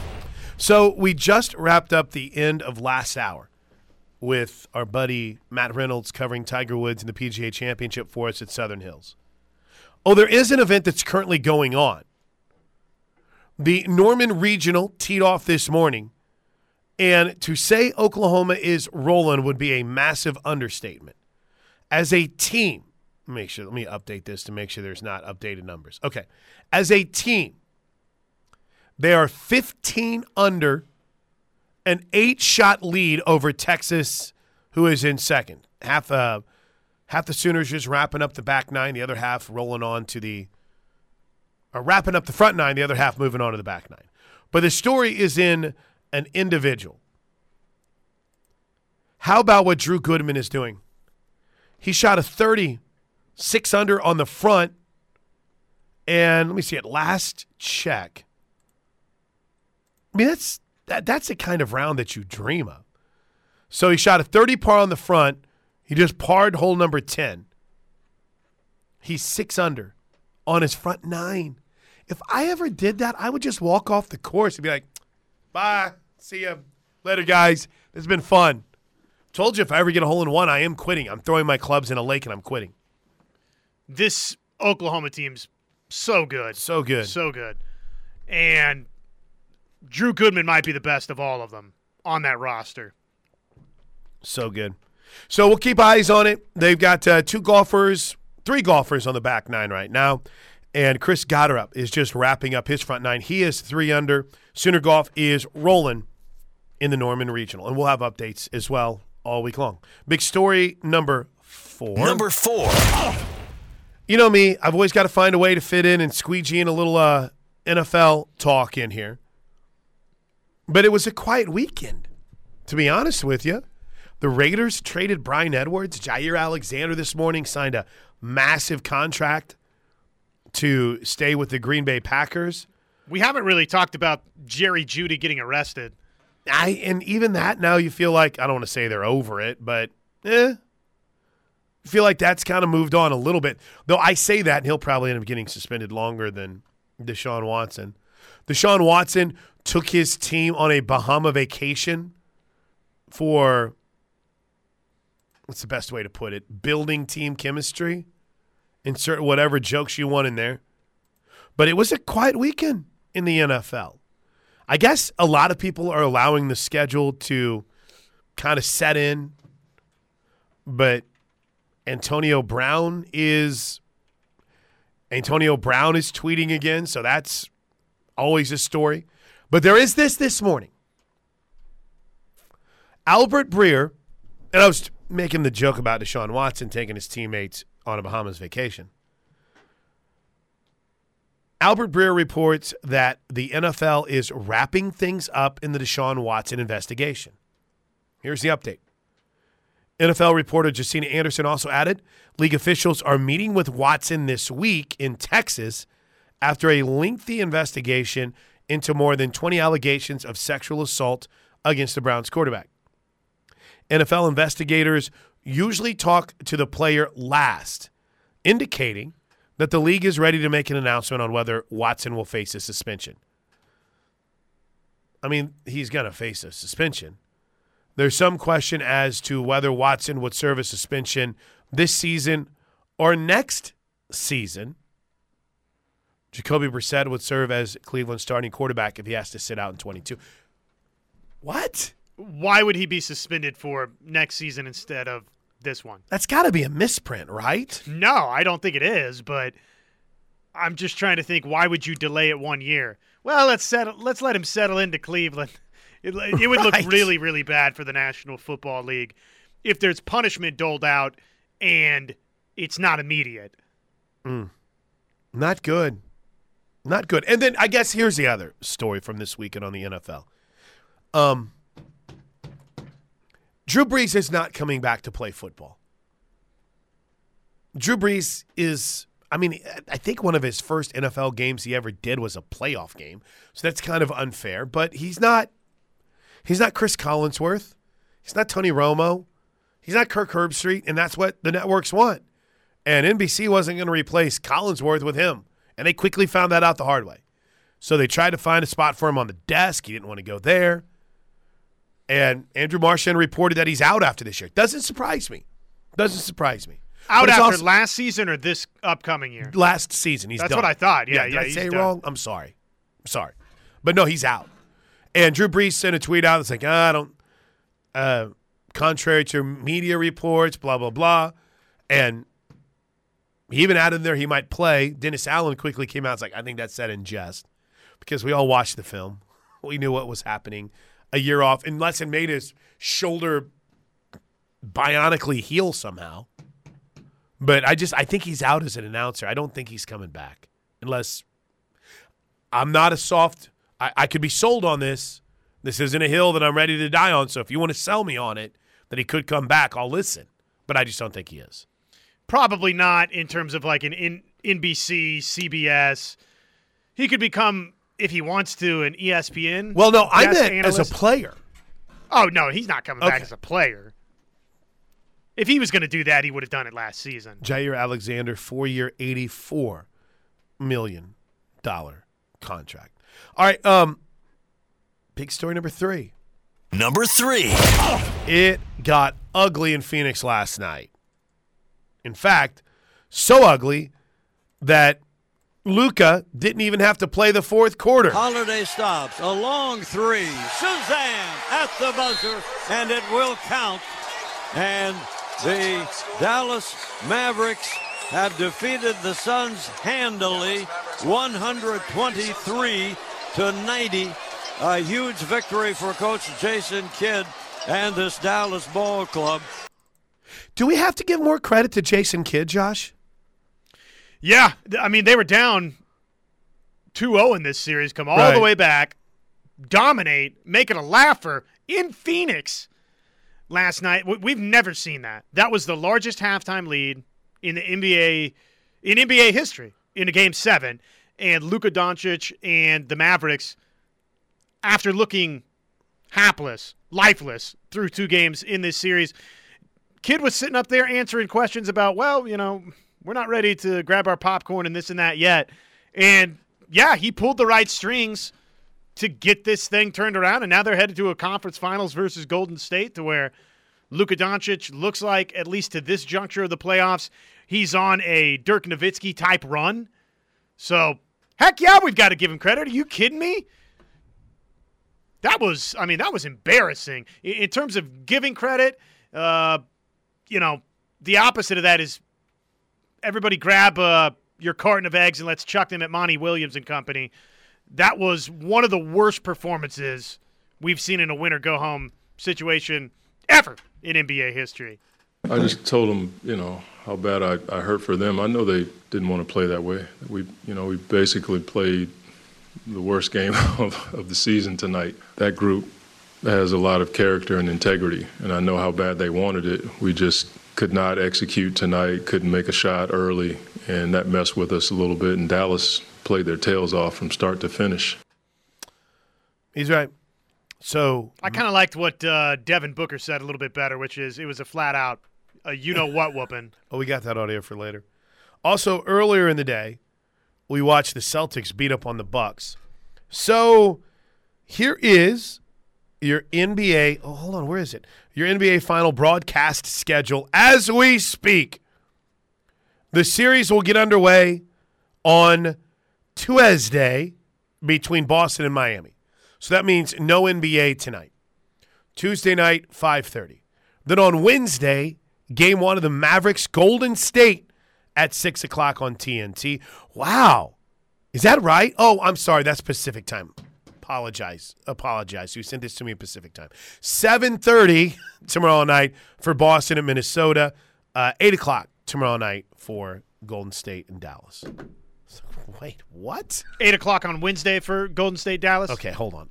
Everyone ignore the first 2 updates I gave because one, I gave you the wrong time zone, and the other, I think I gave you the wrong teams. Tuesday night, Boston, Miami. Tuesday night, 7:30. Wednesday night, Dallas, Golden State, 7 o'clock. Son las ocho. Now, real quick, before we get to a big story number 2, I want to – this is odd, but I want to address a couple of text messages. David and Norman writes, because – the salary this year is only $1 million, but $30 million next year. The Browns tried to play the system by structuring his salary in case he got suspended. That is an excellent point. The NFL saw that and thought, okay, we see what you're doing. He's suspended next year. That's a really good point. I hadn't thought of that. And let's see. Well, if I was the National Football League, just suspend him for both. Right. Watson's contract is $1 million this year, and he gets fully paid next year. That probably explains the suspension, and you guys are all over that. And someone had pointed out, and I thought this as well, don't they mean the NFL is considering calling last season the suspended list for Watson like a convict not serving an additional prison time for time previously served? I often thought that, but he got paid last year. So when you're getting paid, you're not suspended in the NFL for what he's being accused of. So, yeah, I thought that. That was, in fact, I think that was one of my hot takey takes this summer, that I thought the NFL, or this past year, was that the NFL was going to treat it as time served, and that's why he's not playing, and that's why he's not out there, but they won't. So I get what you're saying. Good stuff on the Air Comfort Solutions text line. All right, big story number 2. Number 2. The softball bracket is out. The softball bracket is out. Let's go. Josh, we're going to go a little bit more in depth. We'll hear what the 7 innings crew said about OU's draw. Is pretty good, and you'll hear from Patty Gasso. But I kind of dug OU's draw for both the regional and the super regional. Seems like Texas A&M ends up here every single year. They're going to give them a tough game, or Minnesota will. And by the way, Minnesota's ties like to Oklahoma State. Did you know that? Their ties to Oklahoma State. They were up big on Oklahoma State like 10-2 or something. And OSU rallied and tied the game, then they ran out of time. But, yeah, I like the draw. I like the field that Oklahoma has in the regional. How about you? You like it? I love it. I want some more of it. Yeah, no, I mean, look, a regional's always going to have somebody challenging like a Texas A&M in there. So it's a about what you would ask for. And I agree. UCF as a 16 I think is good. I think it's good. So is Michigan if they get out too. But we got much more tomorrow. If you are just jumping into the sport of softball, we're going to have a full preview with Eric Lopez at 11 a.m. tomorrow morning. Won't you join us? Which gets us, again, big story number 1. Number 1. On this show today, it's been the reaction to the Big 12 championship game in Oklahoma going forward. Also, big story number 1, Oklahoma women's tennis has moved on to the Elite 8. Also, in big story number 1, OU baseball wins 2 of 3. And by God, they can win a Big 12 championship this weekend. We'll tell you how and exactly what they need to do. Plus, Patty Gasso coming up next right here on The Ref.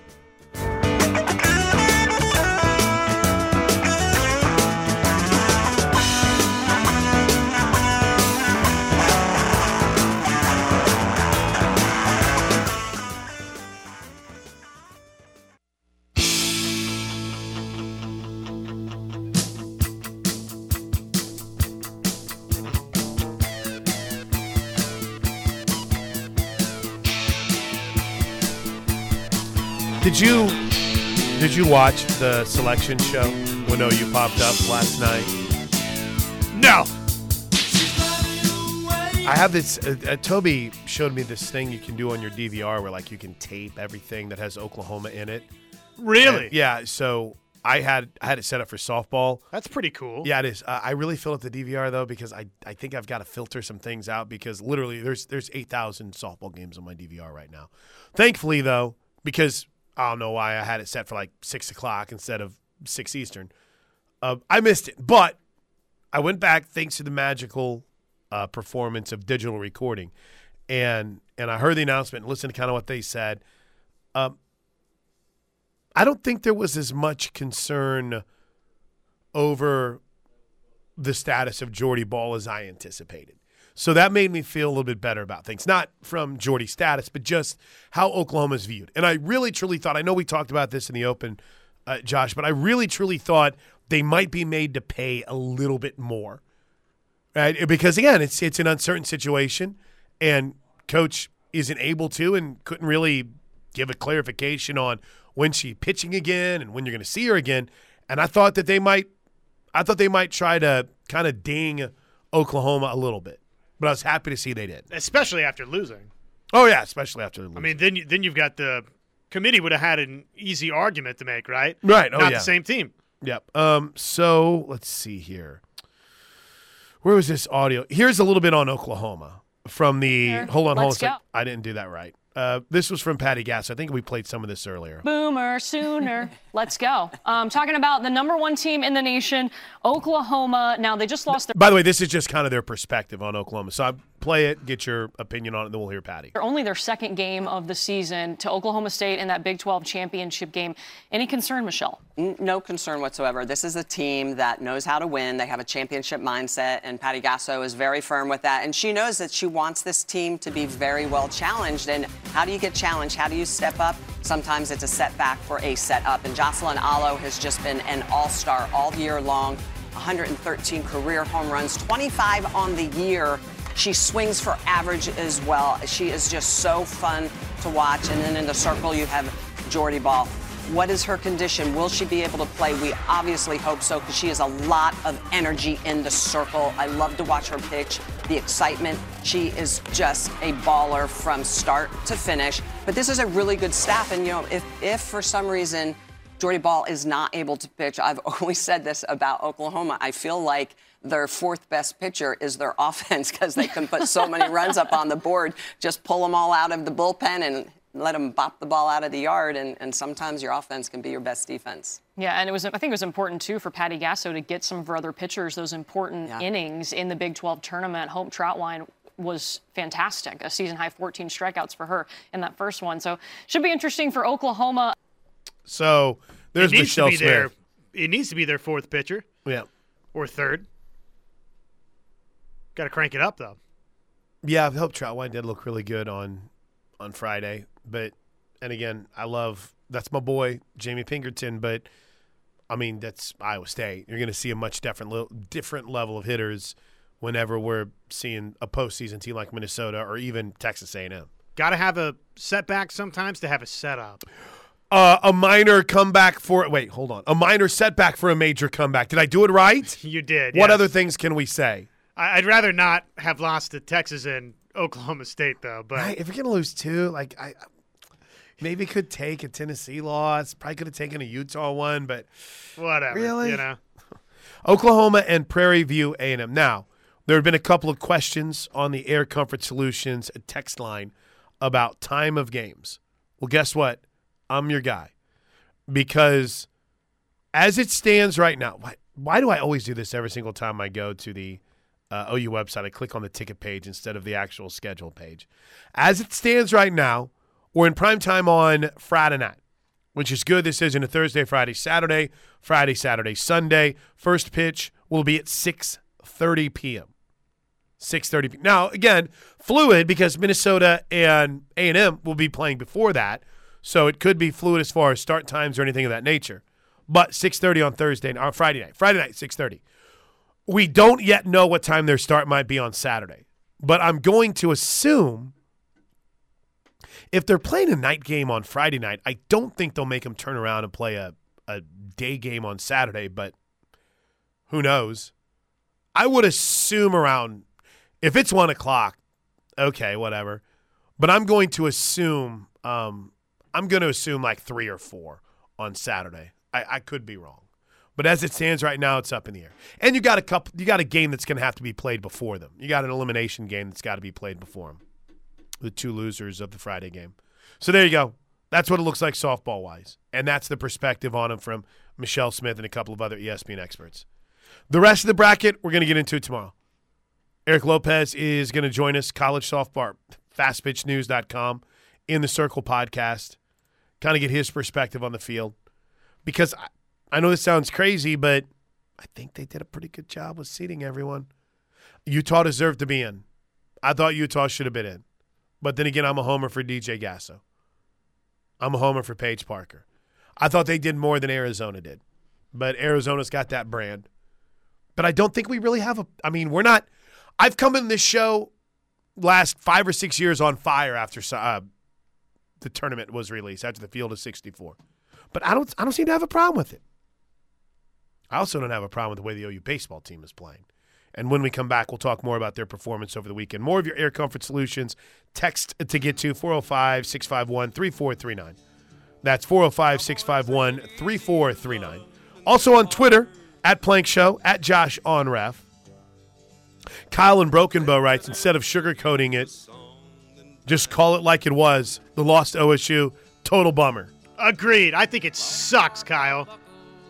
Total bummer. If Texas somehow makes it out of Washington, they would arguably face Arkansas or Oregon. I'm sure Mike White loves that. That's from the 614. Yeah, remember Mike White, Texas head coach, faced Oregon last year in their regionals. Mm-hmm. They sent Oregon halfway across the country.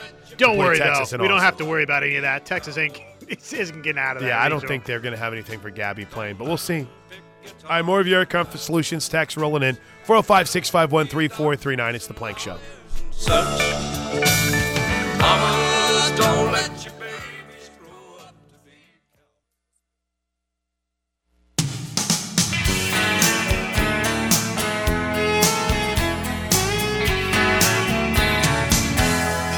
How does this always happen in this segment?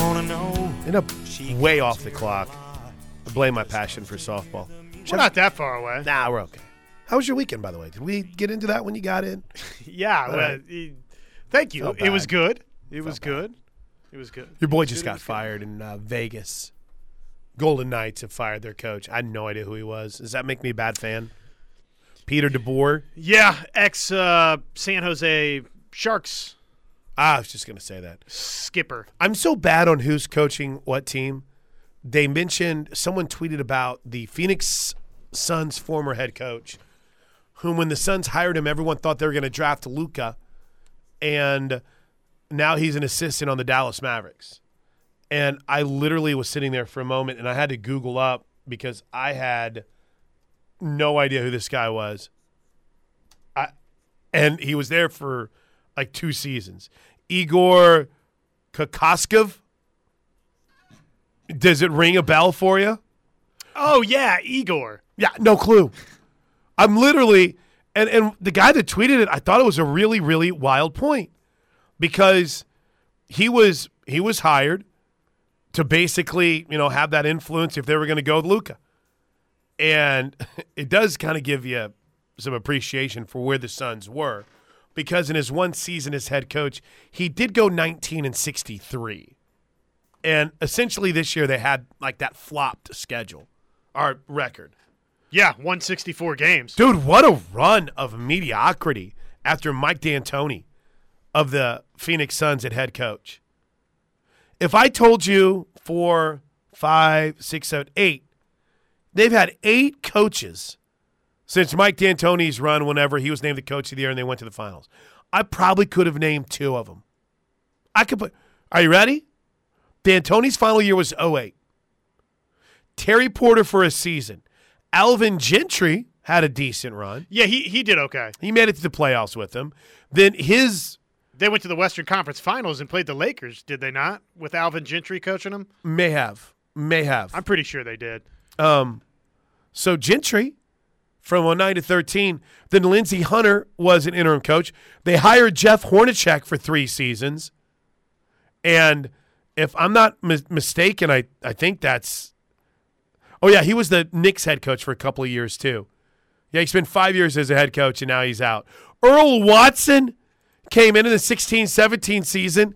Remember, he was supposed to be this incredible coach, and he was out.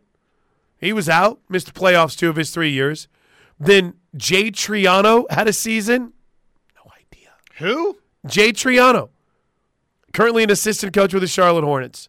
And Igor Kokoskov before Monty Williams took over in 19. Wow. Who knew? But, yeah, the Suns were terrible last night. Well, yeah, they stunk all of those seasons, so there was no real reason to pay attention. That's a good point. Hey, a couple of other real quick Air Comfort Solutions texts to get caught up on this hour. This good question from the 405. How does the Texas softball coach not get suspended for the middle finger? A person put in place as a leader and role model of young ladies. I'm not sure that he won't. Now, again, you couldn't really suspend him in the Big 12 tournament because, well, they lost. Now, if they had won and played OU in the championship game, then maybe you would have had a different conversation. But, yeah, I don't think so. I don't think you're going to see it in the postseason. Now, you might see this sounds like one of those Friday news dumps where suddenly we're sitting here on like a June afternoon and it's like the Big 12 has suspended Mike White 1 game of 2023. I can see something like that. Which would be, a total waste and a crock. He apologized, and yeah, it's really dumb. I mean, if you're at a ball field and you only have to worry about like parents seeing you, but my sport's growing a little bit. They got TV cameras on you everywhere. I don't really care about the suspension. I don't think he should be suspended. Yeah, fine him. Hit him in the pocketbook. Don't give him a day off work. Riding Randy writes, what, me worry? Not when hope starts and nerves of steel May comes in for relief. We still have the best lineup and the best defense, no worries. I made this analogy earlier. Literally watching a couple of the mistakes that were made were like turning down the wrong street when you're on your way to work, right? Like, wait, I do this every day. They're just things that don't make a lot of sense. And it's softball and it's sports and it happens. But, I mean, I'm here to tell you from someone who watches them warm up and practice at every opportunity I'm allowed, they work on that play incessantly. Charge thrown across your body. Charge thrown across your body. First baseman stretching out. Charge thrown across. They're always working on that at third. So it's shocking when you see. And rundowns. I mean, no one's been better than putting teams in those types of situations than Oklahoma as an offense. And Oklahoma State was able to do it. And Oklahoma put the ball in the pitcher's hands in a rundown. Never a good call. Yeah, I don't know. That was unusual that Oklahoma got deked in that fashion. Obviously, Oklahoma State was trying to get that run home from third base. By the way, OU Believer brings up a really good point because I brought up how I thought – that's a really good point. I don't know why I wasn't thinking of that the right way. That's two things today where you guys have my back.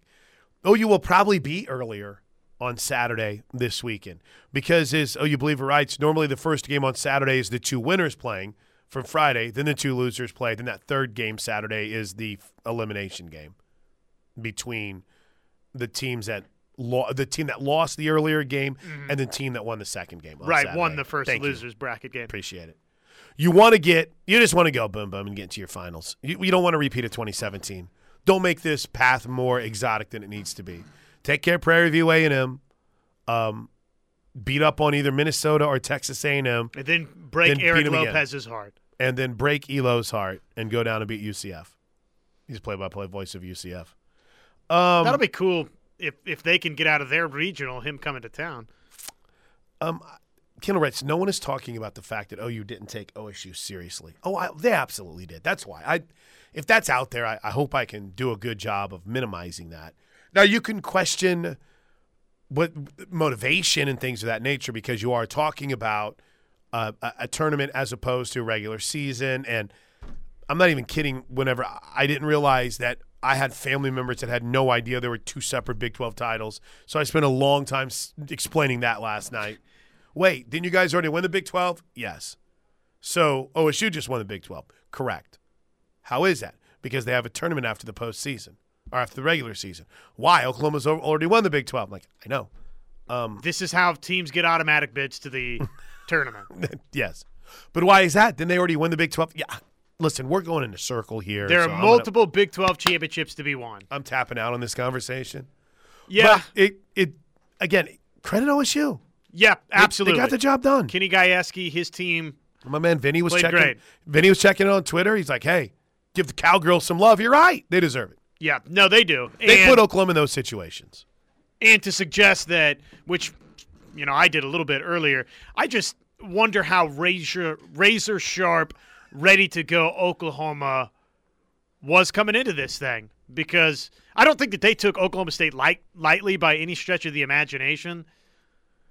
You just wonder if – And I think he was being sarcastic, but I'm going to tell you right now, I've seen it.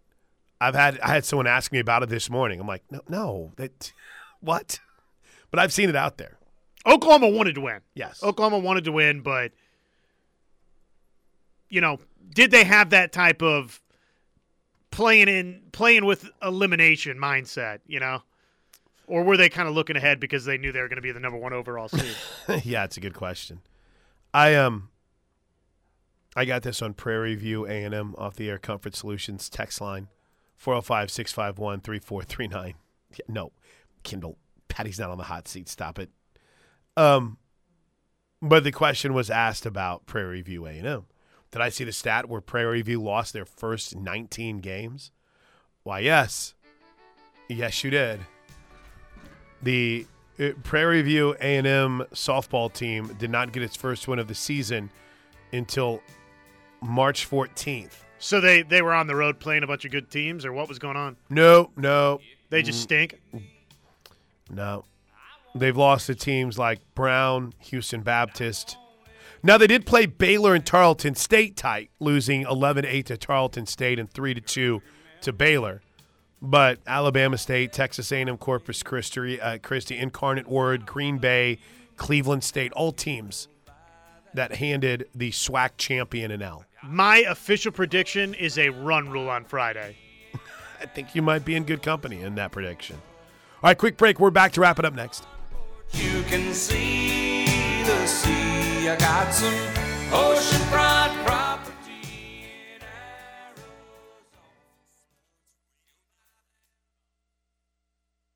It's been 1 week since you looked at me.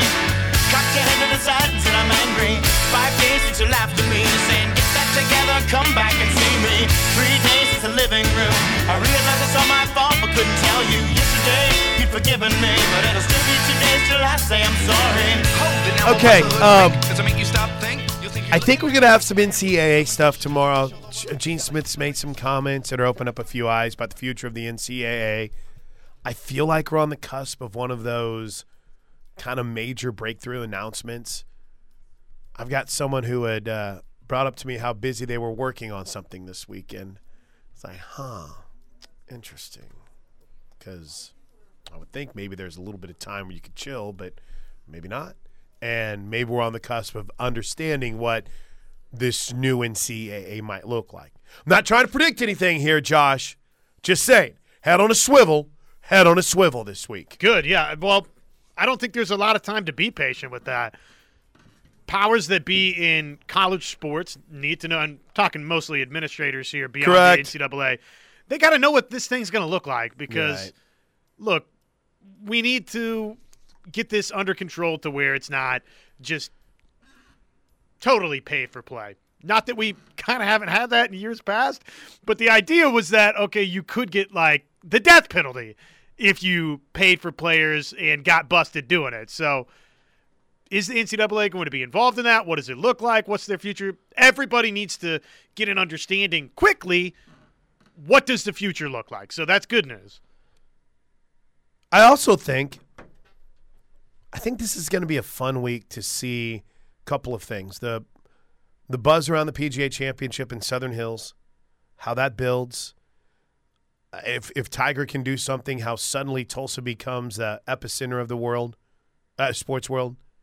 How does the NBA recover from not the greatest conference finals? And listen, Boston is a marquee team, and Golden State has been ratings gold for the NBA. So do we see a conference finals week, Josh, where it's very high on our sports depth chart and it's talked about? Nah, maybe.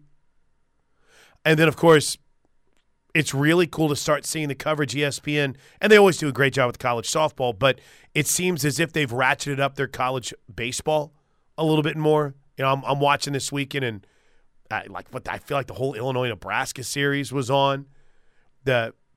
Listen, you had some crazy neck grab a raccoon out of the stands in the Arkansas-Vanderbilt game, but even in that deeper, Arkansas got beat in a 2 out of 3 in a series against not a very good Vandy team this year. Suddenly the SEC is wide open. Even though I think Arkansas is still on top in the SEC West. But point is, I think Diamond Sports has a chance here this week to make a little noise. College softball with its postseason and college baseball with some intriguing final weekend games. I'm pumped. The week ahead of us is big time. Plus, I can spend all day on Thursday in Tulsa almost. Good times. Everyone have a great rest of your Monday. Steelman and Thune are going to talk about General Booty coming up next. In fact, I don't even know if we brought him up. Did we talk about General Booty? No, we did not. But, yeah, there's a seventh quarterback. We left it for the Steelman and Thune, who are coming up next right here on the Ref Sports Radio Network. Have a great Monday, everybody.